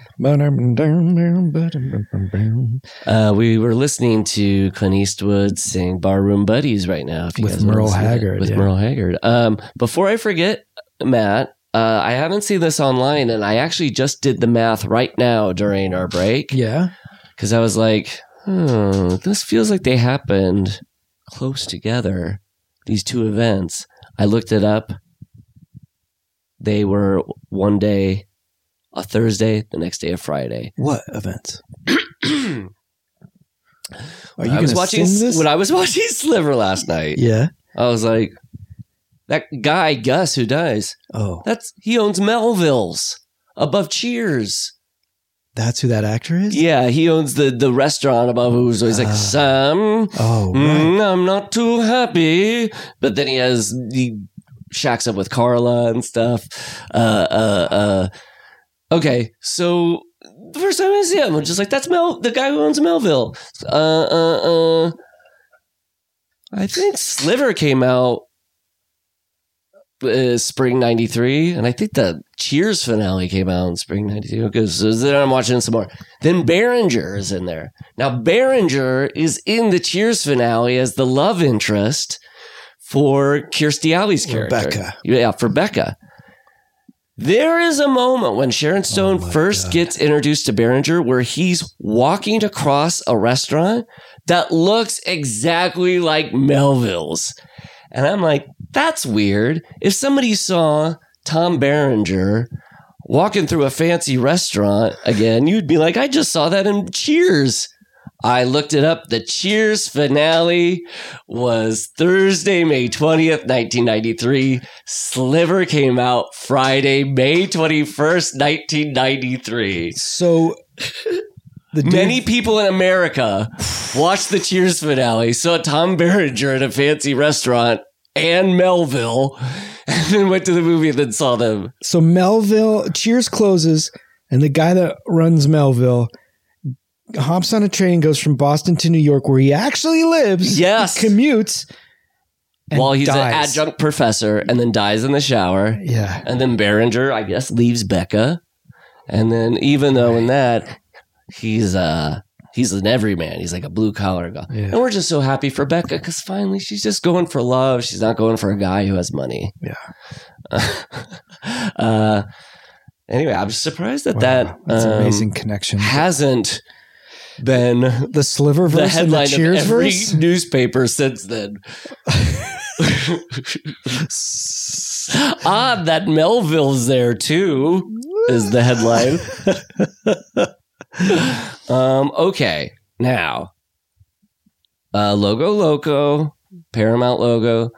This kicks off that real trend now that's just around forever, which is it doesn't have to be the theme music for the logo. It can be the score music if you want it to be. You're also starting to get a bunch of production cards at this point. There's, what, 2? Yeah. 3. Yes, and so many names. Regency. Yeah, lots of... this has gone through the works. Yeah. Lots of people. Yeah. And still nothing came out. Yeah.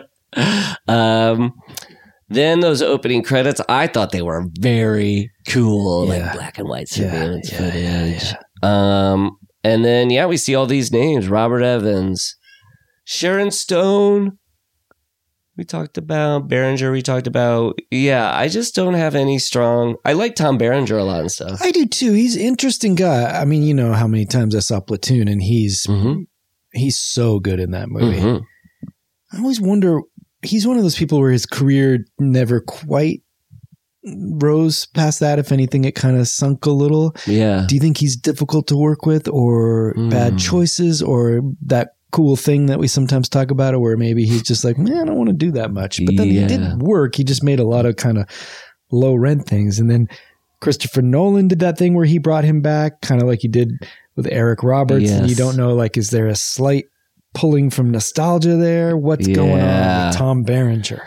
Tom Berenger is, you're right. He is in a lot of noirs and stuff, like Someone to Watch Over Me and Shattered and stuff. So there's something about his edge. I mean, I know him mainly from Major League. That's my Berenger. So I know him as like a comic guy. But listener, what's your Berenger? What's your Berenger? Get your Berenger. It's really funny. A friend of mine, a writer, Dave King, he remember that movie, What's Your Number? That was about how many times somebody had sex. No, I don't. He had a funny joke, was like, what's your number? The amount of times you've watched What's Your Number? Mine's 0. It's 0 for you. Sex. Both times for me, 0. Yeah. And then this opening death where she falls off the ledge, or she gets pushed off. Yeah. I saw some wires. Did you? Yeah, I saw some wires when she was falling down. Oh, because they're using the Dar Robinson decelerator. Yeah. Dar Robinson. And then I love stuntmen, but in classic, they love to ham it up fashion. When you're falling, your limbs just go entirely banana. Like, this kind of like, what? Yeah. Wait. That over kind of enunciated gesture thing that stuntmen do. What do you do if you're falling? I wonder, like, when you get, and I guess it's different, jumped versus pushed, your body probably does different things. That's true. But I would just think your body just goes like, right? You're not, maybe you're clutching at air thinking that, oh God, that's a terrifying notion. I don't want to ever get pushed off. I think you're probably instinctively doing that thing that a cat can do where you can right yourself. So like in your brain, it's probably thinking you have to land on your feet, even though the logic is you're going to turn into something the size of a manhole cover. I don't know. That's a good question, but it wasn't that. And Sharon Stone has to be she would have to feel pretty good that it's just like a year after Basic Instinct, and she's a big enough star that a movie can start with tricking you with her doppelganger. Right. Like she's a known enough person. Tricked Amanda. Tricked me. It did? Yeah. Oh, when it started, I was like, that's Sharon Stone. And then when it was later like, oh, you look like her, I was like, well, they got me too. I thought it was her at the beginning. Not me, not for a second, buddy. Do you think they used Sharon Stone in a shot? Or do you think it was always... Like from behind? Yeah. I don't think she was showing up for that. She wouldn't even do coverage for her William Baldwin scenes. So. Yeah, she's never not showing up for In fact, if anything, this other girl's probably in a bunch of her scenes. Any coverage with William Baldwin where she's in the scene, it's her head and shoulder. Yeah, and Tom Berenger probably just stood in for William Baldwin. That was the worst stunt work she actually had to do. Was being in scenes with William Baldwin. The ego. Alec Baldwin has an ego, but he has talent to like back it up. I can't imagine somebody who's like has an ego and then also has the chip on their shoulder of like trying to make up for their being in their brother's shadow. Oh yeah. Well, you don't have to look far to find two others. That big Baldwin block of cheese, the government cheese that we all got, and then just kind of throughout the 90s, slowly just took off like shaves. Shredded chunks like Baldwin. They just peeled away. First, Adam was dropped to the ground. Then Adam is the big like lesser known. I was only thinking of Daniel, Stephen, and William. How did I totally forget about Adam? Yeah, there's Big Adam. It's Adam, right? Sure. Yes, I think so. And then would you say who's thrown to the floor next? Is it Steven or William? After Alex already been pulled off? No, I'm talking like who's left? Who's the cream? Sorry, different metaphor. So first the cream rises to the top. That's Alec. Yeah. Pretty shitty cream. Well, this is what I'm getting at. It's like you're peeling away Adam, then arguably William, then Steven. I see. And you're left with the cream of the crop. And then as time goes on, you realize, ooh, I should have sold when I had some William stock or some Christian Steven stock. Yes. Maybe Adam was the best all along. Yes. The Baldwin parents, they must be proud. I mean, yeah. Do you think the Baldwins and the Wahlburger parents get together and like, our boys can do no wrong? They can nail any performance or any person in the face with their fist. I do love Stephen Baldwin in Usual Suspects, though. Yeah, he's good. Yeah. He had a short window, that guy. That's how he gets into places. Yeah. Okay, can we talk about the two Pearl Jam references? Can we talk about this character, this woman? Oh, the guy in a movie who's usually a male character who wears a Hawaiian shirt and saying "details, my man, details" is now just written as her coworker. This is that 90s feminism. They think all you got to do is turn her into a man. Yeah, Joe Esterhaus is like, my first feminist. Yeah. She's talking about how she loves cum. Openly. That's what's really radical about my work at Sliver here. These Pearl Jam jokes age as poorly as the Beatles joke in Goldfinger. Where it's like drinking Dom Perignon below whatever certain amount of degrees is like listening to the Beatles without earmuffs. And Bond, of all people, says this. Bond. Yeah. Hey, you unhip. You got your Sinatra records. Yeah. You're putting down when you're making. Careful, buddy. You're going to have one of those Beatles doing your theme song in a matter of less than 3 years. Damn, because which one was it in? Live and Let Die. 73. No, but his Beatles. Goldfinger, 64. 9 years. You're going to be eating those words. Eating up those words. Not me. It'll be Roger Moore. Yeah, sorry for that guy.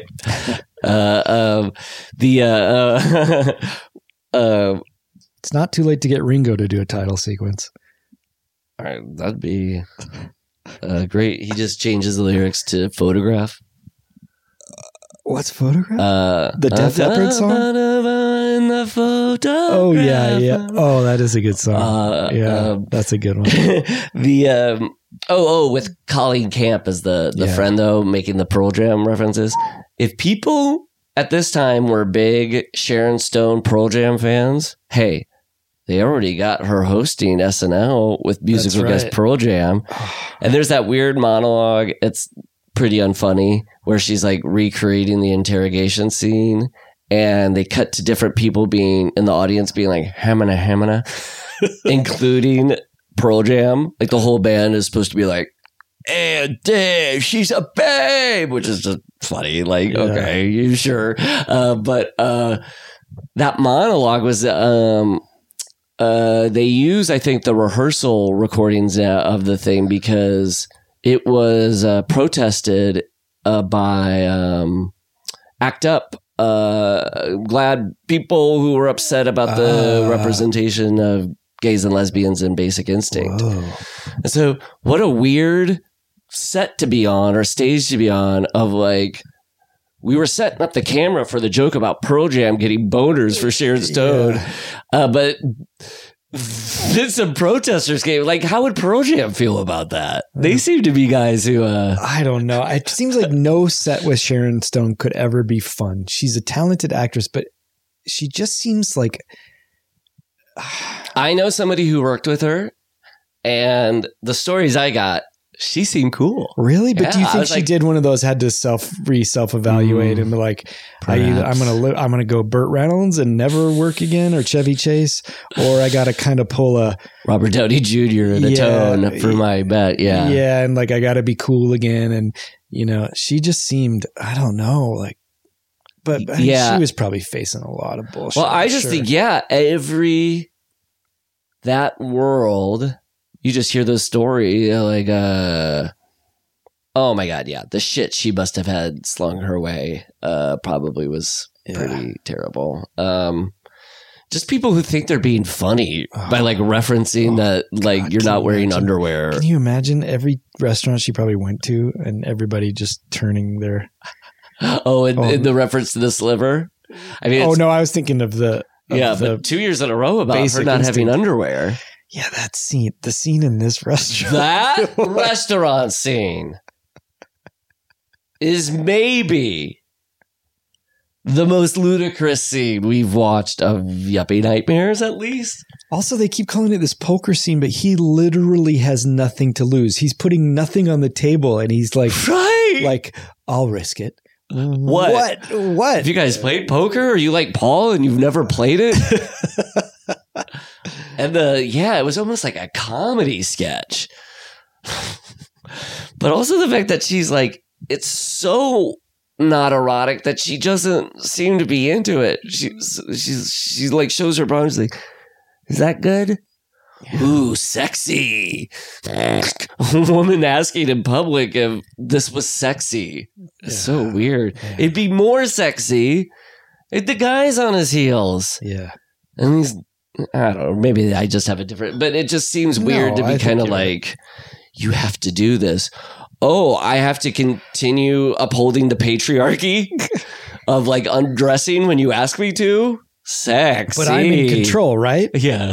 Because I'm into control. That exchange between her and Tom Berenger too about control. Wild. All these just like sexual politics that I think Joe Esterhaus, like another 13-year-old creator, is just like, I understand adult. This is what sex is.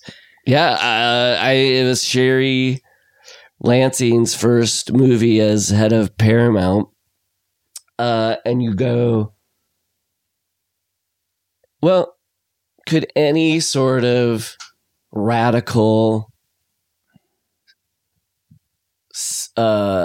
erotic movie that isn't have some misogynist bent even be made when just the funnel it comes out of is that it's impossible. Yeah. You could have everybody associated with that, like having good intentions, and just the way things are absorbed, it automatically becomes baffling.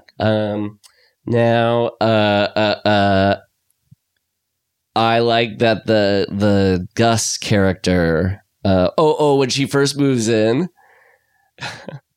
when she's walking in and she has under her arm a box of Evian water, I was like, that's like when somebody has a Halloween costume for a yuppie and they have to like have a prop. What are you? Then you're like, look at this. Oh, you're a yuppie. That's funny. I like that Gus taught a psychology of the lens course, which doesn't pay off at all. No, but boy, is it there with all the themes of this movie and every camera and every shot. There's a camera following someone, and I think I understand. Yeah, even he like hits it so hard. The psychology of the lens. Any camera, film, but also surveillance videos.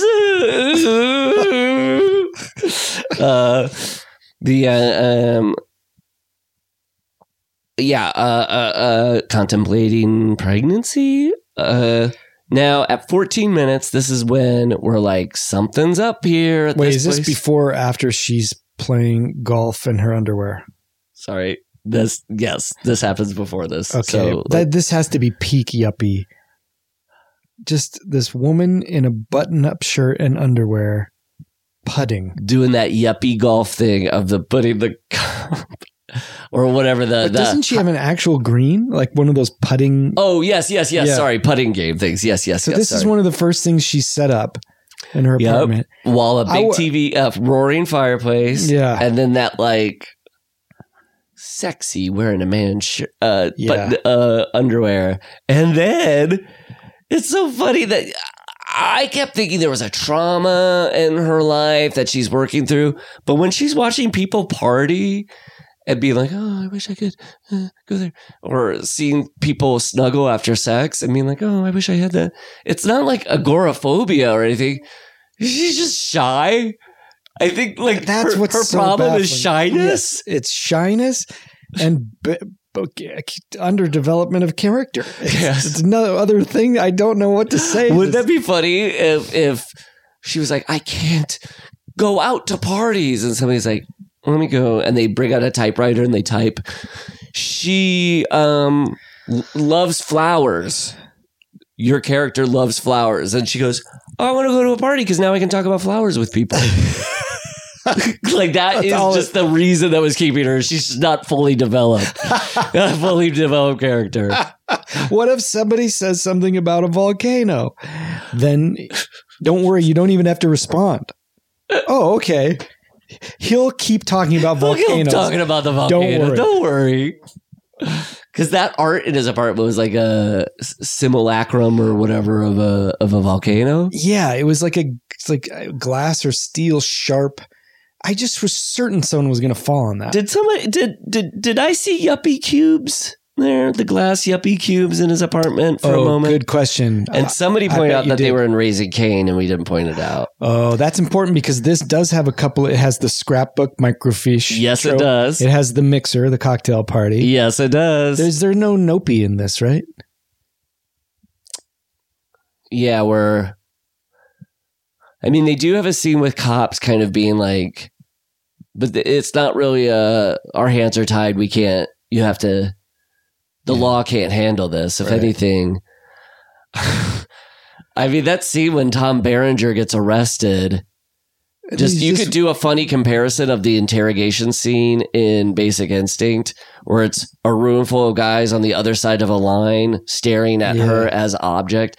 And in this, he's in the center of the guys all around him and just freely smoking cigarettes with the cops speculating with the boys about who could have framed him. I know. Like, it's because he used to be a journalist and we assume had some relationship with the cops as an investigative reporter or something. I love the Esther House writer stand-in that he is, that he's like, yeah, I write sex and violence books because they make money. What's the problem? But that the wire crossed over in his brain that he automatically, because Esther House thinks he's charming. Yeah. This guy who jumps out at people when they're jogging in the park. Yeah. Dressed in a hoodie. In a hoodie. Yeah. That's when he was like, yeah, I do that to pick up girls. I was like, if there ever was a line from Joe Esterhouse's mouth, I'm sure he's jumped out at people and scared them to be like, do you want to go on a date with me, baby? Oh. What was that quote that Robert Evans said about Philip Noyce that Brantley put in there that is so brutal but tells you what you're dealing with here? Do you remember this? It's yeah. Where is it? Sorry. No, go for it.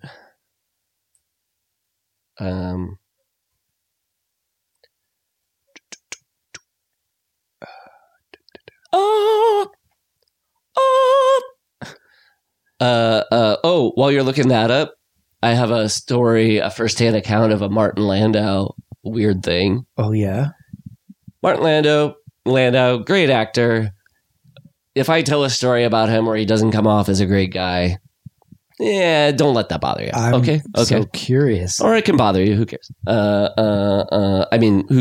cares if it bothers you? It's just, who cares about Martin Landau maybe seeming like a pig? I can't find My friend met Martin Landau and at an event when she was college age.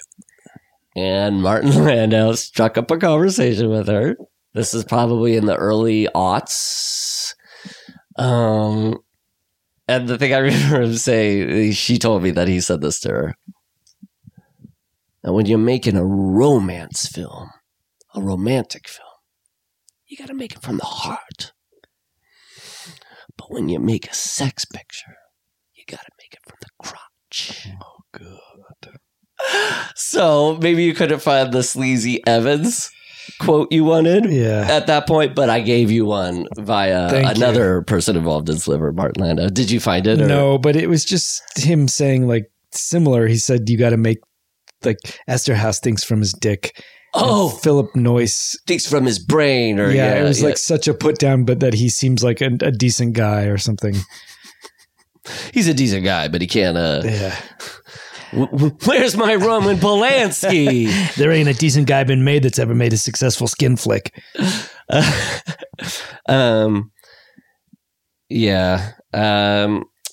Philip Noyce also in the notes, it was said he was like trying to quit smoking and stuff. It just seemed like he was in a bad place. Are we to the point where the professor dies? Because why is there a paparazzi for this guy dying? Why is the news there like a celebrity has died? An NYU professor is dead. Oh, it could be that this apartment building is such a story about the death, but it's not because she never heard about it and she had to do a lot of digging to figure it out. But no one's put it together. You're right. She had to do it in the microfiche. Yep. Good point. Sorry. Another publishing person is in Gone Girl. Amy is like, her parents like publish books about her and stuff too. But the, and the thing I liked, was the Pearl Jam thing was like, Sharon Stone's cool. She doesn't want tickets to Pavarotti. She wants tickets to Pearl Jam. I like her. She wears a choker. She's 35 and wears a choker? There, when she opens the door for that party and she has the short hair that's parted down the middle with the black choker, I was like, in 1993. Or now.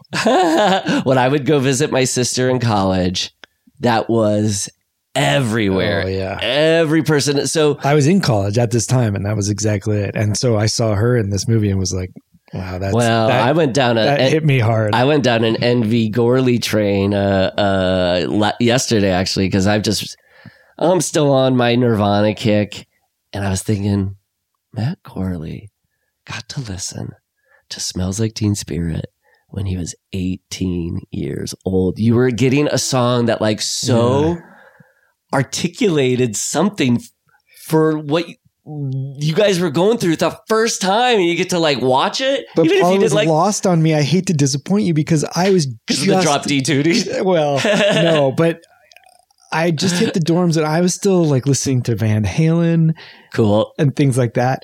And because they had Right Now and stuff during that time. Yeah, they had that, and I went to see that in concert. I think I told you Alice in Chains opened for them and were miserable because they like clearly didn't want to be part of the Van Halen crowd. And Smells Like Teen Spirit was huge and it was all over the dorms and I liked it and it was there, but I was just kind of like, I think it was like flew over my head a little bit. And I had a friend that was from Seattle who was, I think as far as I could tell, the real deal kind of grunge guy. And he was like, no, fuck that. You got to listen to these early albums and Mudhoney and all this stuff. Yeah. So I just felt like intimidated and in over my head. So I'm sorry to disappoint you. It wasn't until I think Pearl Jam was the first that kind of grabbed me. And then I came back into. And then you started getting into like alternative rock. Yeah, like the Cranberries. Yeah. I think it's well documented on many podcasts that my 90s music was more defined by Bare Naked Ladies and Crash Test Dummies. And, even though I liked and was well versed of the popular versions of the grunge, I was by no means in on any kind of ground floor. Yeah. Like that. I mean, I was like 13 in Iowa and just loving the anarchy that was offered up by that. It was so fun. But being a big Nirvana fan for like 30 years now, or close to,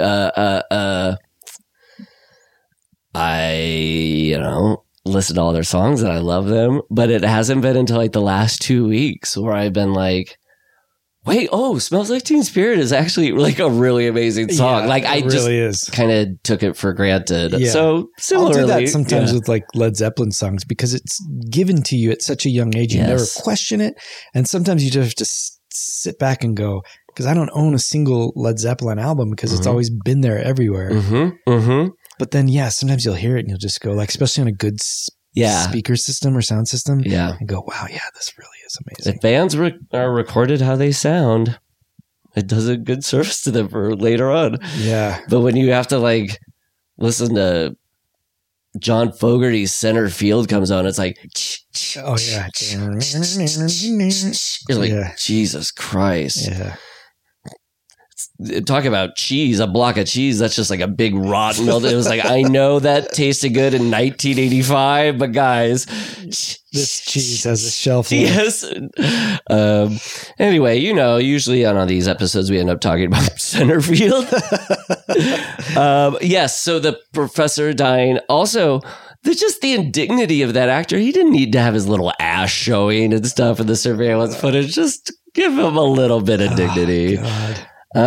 Also, I totally prefer Berenger to Baldwin in any of these constructs that they're giving of like, who's dangerous, who's sexy, who's like William Baldwin from the get is such a creep. And that the fact that the movie hinges on, she's seen him be a creep. She's been a creep with him watching people. But the fact where it finally crosses the line is when she's like, wait a minute. He had sex with women who he told me he didn't. Oh, no. And how we got to get to it was such a weird, like, how at any point is William Baldwin supposed to read anything but non-sleazy? Maybe if it was Brad Pitt and he's just the force of his charms are so great. I don't know. I think when you've got Robert Evans producing and Joe Esterhaus writing, you can't have a non-sleaze, non-creep character. They think or you need someone like Michael Douglas who can wear sleaze with a certain amount of well, I remember when respectability. Aaron Eckhart came out, people were like, this could be the new Michael Douglas because he's a good bottle for like, because he was in that his first breakthrough was what was the movie about Neil LaBute's Two Scuzzos talk. Oh, I don't know. Two Scuzzos. And they work in an office with a woman who's, I think, deaf. Anyway, but if Eckhart 93 was a little too early, or our buddy from Boogie Nights and the Shark movie, Thomas Jane. Yeah. Like somebody whose danger doesn't seem like creep. Yeah. I know. Yeah. William Baldwin he's just got that perma gaze glare, that kind of weird cool face. He's just constantly doing the face that everybody does in the mirror when they want to look good. Yeah. He's doing it all the time. Like even when they looked in the camera, when they were on their little date or whatever, and he's looking in the TV and the screen at the TV, and he goes like, you have a problem with me that I'm so young. I was like, if I was her, I would be out. I would so be gone. If somebody said, you have a problem with that, I'm so young. And then I had to watch him look into a camera and do his little cool face for himself. I mean, it's hard enough. The greatest test, I think, in any relationship is you just go, hey, I know, or in any friendship, you might sometimes glance over and see your friend try to do their sexy face in the mirror, and you just have to accept it. Yeah. That's the big lesson to take away from this movie. Baldwin, though, I wouldn't accept his sexy face. No. I'd be like, rejected. What? Rejected. Yeah. And I'd put a big stamp on his face. Would it just say R? Yeah. I also just love the like bind that the early 90s provided, this like Reality Bite setup of you can either be with the sellout, successful sellout, or the like, I stand outside and comment on the things I see. It is that. You are so sexy how you stand outside things and comment on them. She should have just shacked up with Gus. Totally. I mean, I think Gus was coded as like the kind gay man because he was like, I was friends with the woman who did. But yeah, just have a relationship of convenience with Gus. Yeah. And we'd all be happy. Berenger's weird pronunciation of voyeur What does he say? When he sees Sharon Stone looking through the telescope at the party, and he goes, "Look at her! She's a voyeur." Oh yeah, voyeur. His French voyeur. Yeah, voyeur. Maybe I'm wrong, but no, you sound stupid. There's so much weird ADR in this movie too. Oh yeah, do tell. It's the 90s. What? And most of this is on a set, or at least interiors. What? Is there not someone miking this thing? That one, I hear you. There was a lot of weird, like even when she first shows up, she has a whole conversation on her back between somebody that you know it wasn't that one. She's like, "I'm here for this thing." He's like, "Yes, thank you. Thank you." Oh.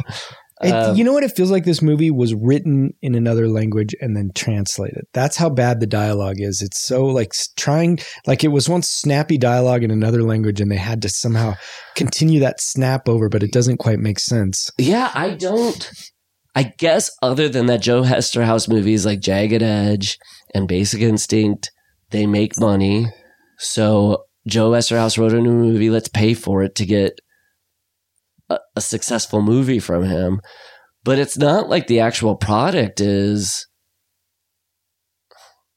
like whatever. When you hear somebody likes a Billy Wilder screenplay or something, you're just like, "Oh, the dialogue's great, the storytelling." Like, it can only be a cynical act to do business with Joe Hesterhouse. You're not doing it because you're like, "Oh, he kind of takes on mores and flips them on their head in a really fun way." Yeah, no, it flips them on their feet.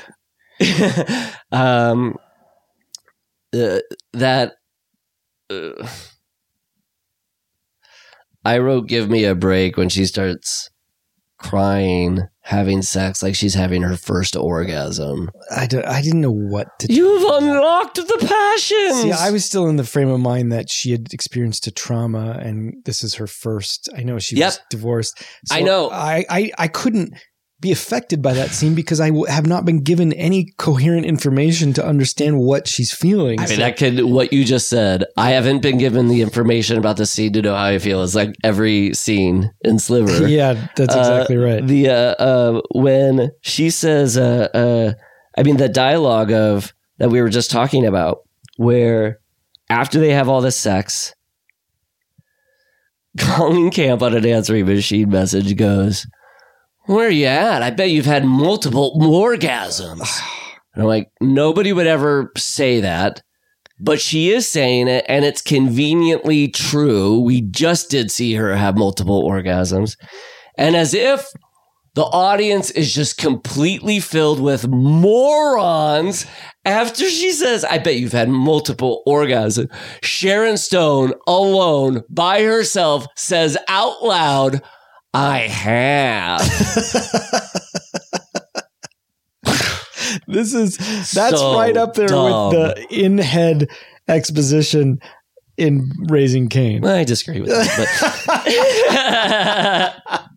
I love the early 90s touchscreen technology of enhance. Yes, I have that too. But they are predicting finger touchscreen technology. That's true. I want to talk about when they're in the restaurant doing their little thing. Yeah. There is the most misplaced extra. So the frame is on the left of the screen is, I can't remember if it's Billy Baldwin, and then on the right is Sharon Stone, but they just put an extra at the next table, like center focus. He's just this man having is it him reacting to their... No, he's just having a conversation with the person at his table, but it's that kind of extra acting of, peas and carrots, rhubarb. Both talking at the same time. That's weird. It's just so odd. My God. Just put no one at that table and put them in the background, but he's almost as much in the foreground as they are. It's really weird. I mean, that whole restaurant scene is really strangely shot. For sure. I don't know what's going on now. Did they break out the actual wine bar in the restaurant when they were shooting that film? Then they go upstairs in the elevator. 13 is an unlucky number. Put on your underwear. Charm, charm, charm. I wouldn't want you to catch a draft. Ew. Oh, and then she says something as warm as I am down there, or what? Ugh. Then they sneak into the apartment, and she goes into his apartment looking for him. So sexy in the dark on his computer. This computer game designer has Volcano CD-ROM footage. I'm getting hotter. Oh, my volcano's bubbling. And then when he surprises her and they start having sex like up against the wall, there's a particular type of tone that only existed in New Jack Swing music. Like, do you know that kind of Rhythm Nation, Janet Jackson era, Michael Jackson guitar tone and Dangerous? So it's like, it's just like, oh, I didn't think things were sexy until I heard this New Jack Swing guitar revving them up. And then this is then when things just get really confusing about like when she finds out. Okay, when you first find out that he's the guy behind the camera, it's like, all right, how's this ratcheting things up a notch? And then when she finds out, it's like, how is this ratcheting up things up a notch? And then that whole sequence when she sits down, and this is so terrible when he goes, it's a soap opera, it's a comedy. This is better than any entertainment you could. And then the montage of her intrigued. Yeah. Crying. Yeah. Laughing. What if that was like 5 minutes? It was so long. No, I mean just like the montage was supposed to be like that's how much. Also, but when it was happening, that was when I most felt this movie was edited 2 weeks before, because I was like, anybody would, if you watch this 3 times, you'd go, whoa, this is really long. Yeah. We've proven the point that she's been absorbed by his world. She also lives in the building with the most momentous apartments. Every apartment has some major life thing going on. Abuse, sex, like no one's just eating a dinner. And look, I get it. It's a movie. You got to make the surveillance footage cinematic. But those are the most perfectly composed. Oh, yeah. The actor would have to... They're so tight on their faces. The person would have to like work to find their mark for Zeke. So Zeke could watch them. And yes, anytime, much like if somebody in a period thing is holding a newspaper, the headline always has to be like the news of the year. Yeah. Like similarly, when you're watching a surveillance and you're just catching snippets of conversation, it always has to be, they found a tumor. Yeah. Oh, lucky you. Also, just like, I know this is supposed to be Rear Window, but they really did find a way to drain all suspense out of the prospect of watching people. Yeah. Like the moral, ethical dilemma you might be in when you overhear somebody that sexual abuse is going on. That's not happening. The first idea anybody would have, which is like, oh, a murder is starting to happen. Can I get there in time to stop it? Doesn't happen. That's the problem with these movies, and this one especially, is you're actually getting the promise of kind of an erotic thriller and a voyeuristic thing, which we all have an interest in, in varying degrees. Yeah. And this movie, which is about all that and is giving it to you, somehow manages to make it to mess it up. Boring. Yes, you're right. And the only thing confusing. The only thing entertaining about this movie is how odd it is, how broken and then the doppelganger thing ends up being this kind of like easy armchair psychology. Like, he did it because they looked like his mom and his mom fell, so now he wants other women who look like his mom to fall, is like so dumb. Wait, I think I missed that. Yeah, like somebody's like, don't you get it? His mom, she fell from a 2, and look at this picture of her. Right. She looks exactly like you. But what about Vida? Why does he kill Vida? Good question. Because it was probably William Baldwin doing it at that point. Yeah. Because Esther House wrote 5 different endings. Well, it brings up this thing that I just wanted to talk about: the test screening changing, the test audiences not liking an ending and changing it, and kind of this weird almost bookend we're in, which is like, it was to the full benefit of Fatal Attraction. we watched that ending. Original ending was terrible. Test audiences were right. And they were probably right about this too. Yeah. They don't want to know William Baldwin's a bad guy and he gets the girl. I could see that they're right in saying that's what, but like, I love that he's still a horrible person who still lives and like doesn't face punish. But the like, what is it? I know all genres probably had their own stories about tests, but it does seem like thrillers in particular and their endings can really like, I think because it's all building to a mystery or something. That's why horror movies are so, like huge successes or total failures. Same with thrillers. It's a joke. It either lands or it doesn't. Yeah. And if it doesn't, then you're like, oh, I got cheated out of an hour and a half, 2 hours of my time. But at least sometimes, like you were saying earlier, you can have fun with a long setup to a joke. Yeah. This has no setup, or it has 8 setups. Yeah. And when you have know like, what it's setting up. Yes. Ultimately, it was setting up something that it let go of and didn't intend to set up. So it can't work. It's like, imagine what's like a classic joke, you know? Oh, right. And you a different punchline that doesn't even have the setup. Yeah, so if you do like the salesman, farmer, or daughter, or even simpler, machine. like what do you get when you cross an elephant with a rhino to get to the other side? Yeah, that's it. That is it.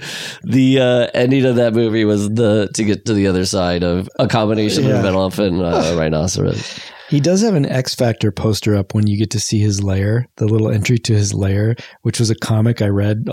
He also has 9 Inch Nails Broken EP poster. This sick twist. Of course, he likes 9 Inch Nails. She loves Pearl Jam. Cool, but.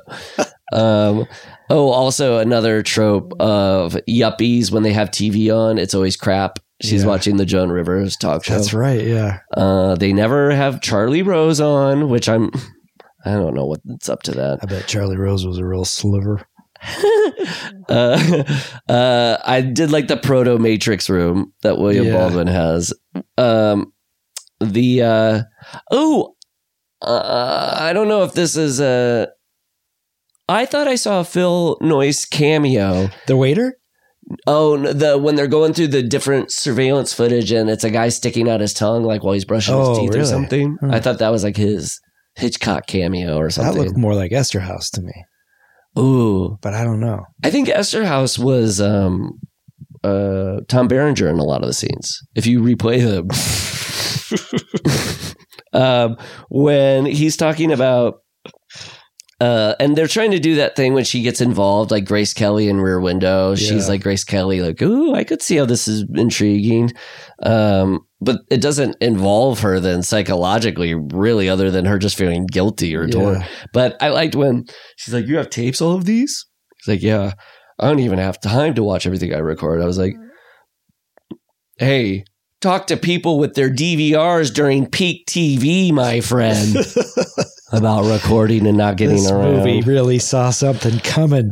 I do think in the last 20 years, since the 90s, people have become better about just the easy exploitation of the worst thing in the world, incestuous sexual abuse. Like, it just gets treated like in the Janie's Got a Gun video for Aerosmith. It's like, yeah. And in this, it's just a plot point that to make the movie edgy or something. Like, I don't use this word often. It's despicable. Oh, because it's so tokenized. And for somebody who's sitting in the audience watching them be like, I was sexually abused by my father, my stepfather. And now I'm just watching it as like a way to make this high rise seem not even sinister, kind of worse, like sexy. Not sexy, like, but just like that's how sex fueled this apartment is. And then there's also that assault scene too, where the husband's beating his wife, and it just all has this feeling of like, say what you will about the Sliver apartment block, it's passionate. These are the type of people who would dive into a volcano. Oh, God. then, yeah. Oh, when Baldwin gets exonerated and he's wearing a white shirt with khaki pants, and they have a cop in ADR off screen saying, "Well, that wraps it up." That's when you know. That's Jim Beaver from Deadwood. Oh, Ellsworth. I don't know if he's the one that says that, but he's in that scene. Here's the scene. This is my last note. No, yeah. But this cracked me up. They find the pen, and he takes, they find the key, and he takes a pen to pick it up because you can't get your fingerprints on it. And they're like, does it fit this lock? And then he just hands it to a cop who takes it in his bare hands and just puts his fingerprints all over it. True. If anybody, if Sliver made people feel like they didn't get to see something entertaining, fine. An old Saturday Night Live sketch with John Larroquette as a detective who always uses pencils to pick up evidence at the scene of a crime. Funny. And by the end, you got guys going like, hey, they're excited. They want to see him pick things up. So they're like, and I think this microwave over here might be evidence too. And everybody's like, oh, okay, let's see. And they all watch him pick it. They're like, yeah. Yes. I love the moment. So stupid when Zeke is like, we can watch these to help people. And then they have their little dumb Lucius and Batman Patriot Act conversation. Oh, my God. That from that movie, too, is so dumb. Yes. And also, I was wondering, how does he store all these tapes? Like, the archive alone would be so huge. And then, no, he's just got a porn stash like any dad in his closet with 2 tapes and and then just like crusty porn mags. I don't know.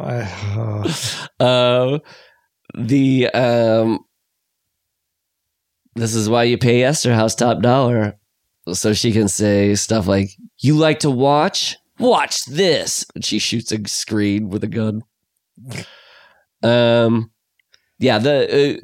If we didn't make it clear, he was supposed to be the killer, William Baldwin, and then he wasn't. But like, at the end of the movie, he's acting like the psycho killer at the end of a thriller when he's like, "Listen, baby, we could do it together, you and me." But then Behringer's the killer. You're just like, What did we want to happen? That's the problem. I don't want any of these people to end up with each other because they're all despicable. And yet I do want them to end up because they should have to deal with each other. I don't want these people coupling with anyone else. I have no investment in a single character in this movie except for maybe Gus and the girl that's being abused. Yeah, the old man and the child I sympathized with. Because then, you have the woman, she's in Patriot Games, the eccentric art dealer type or something. Vida. Yeah, she's good in Patriot Games. I liked her performance in this. And Colleen Camp is in Die Hard 3. She's really good in that. She's so over the top in this. It's so weird. Yeah. Living up to her last name, I guess. I went to Colleen Camp one summer. I went to Colleen Camp one summer. It was just a phone bag.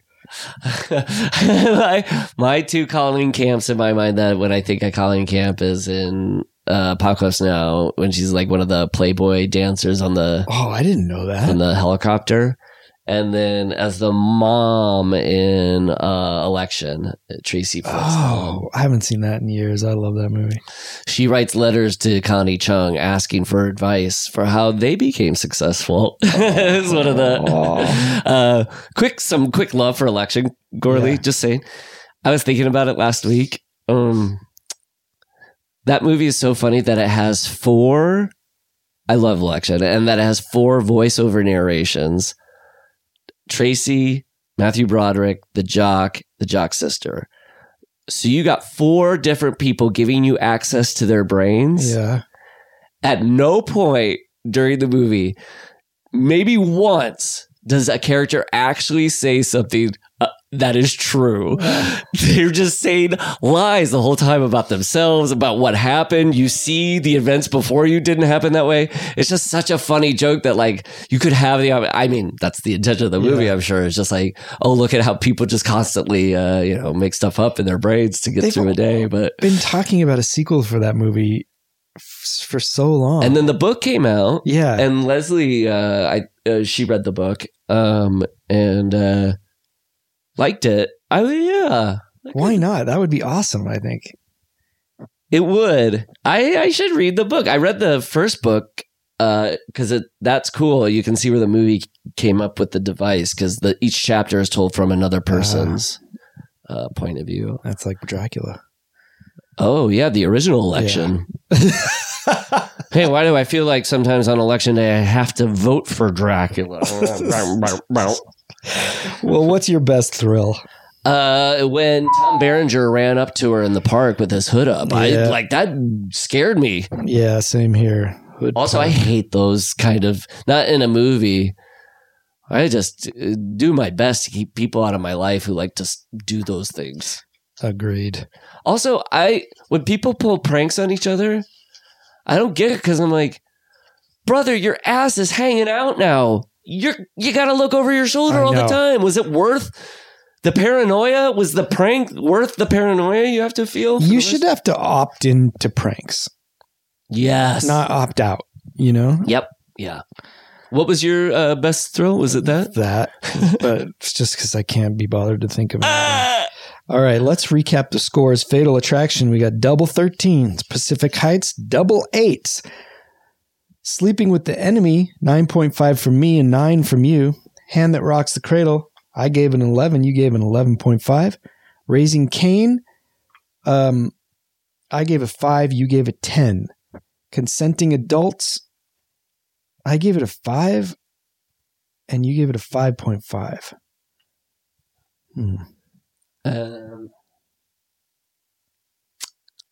I'm going to give this a 3.5.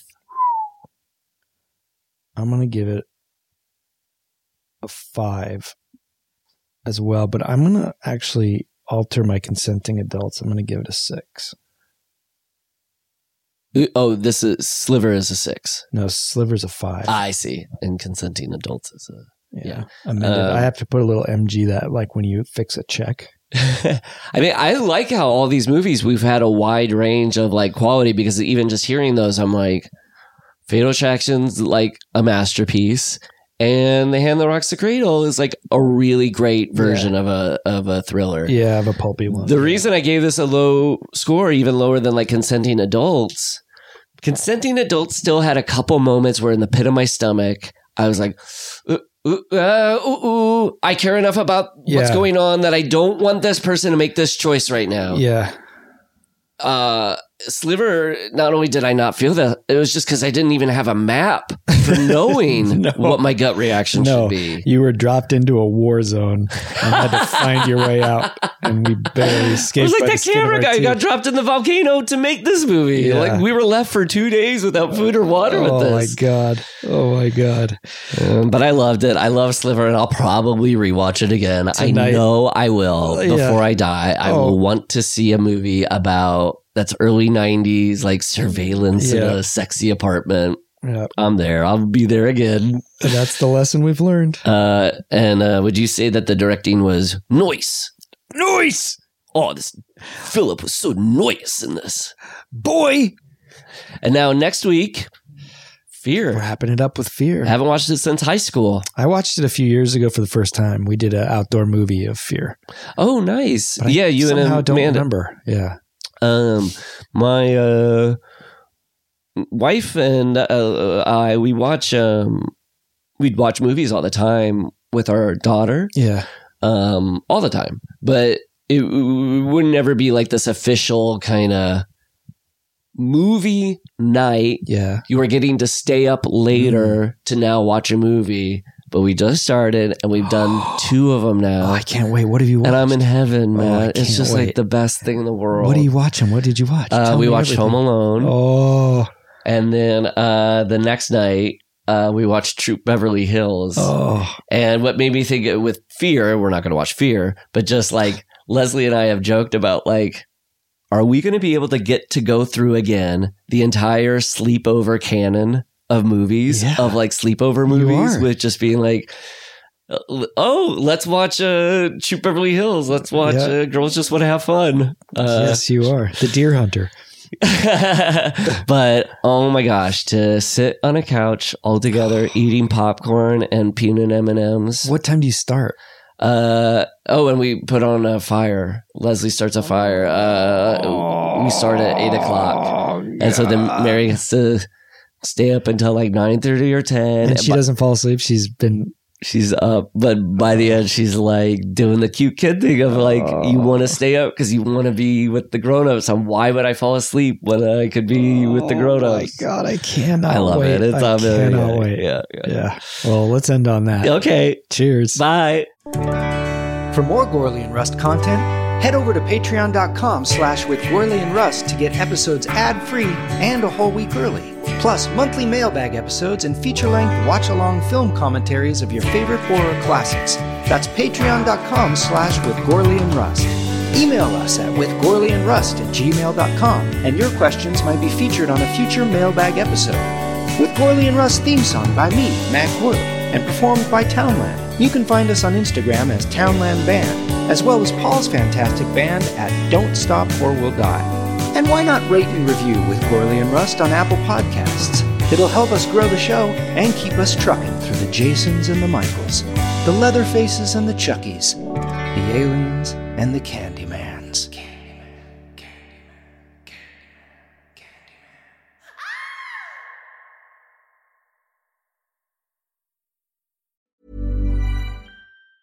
Planning for your next trip? Elevate your travel style with Quince. Quince has all the jet-setting essentials you'll want for your next getaway, like European linen, premium luggage options, buttery soft Italian leather bags, and so much more. And it's all priced at 50 to 80% less than similar brands. Plus, Quince only works with factories that use safe and ethical manufacturing practices. Pack your bags with high-quality essentials you'll be wearing for vacations to come with Quince. Go to quince.com/trip for free shipping and 365-day returns.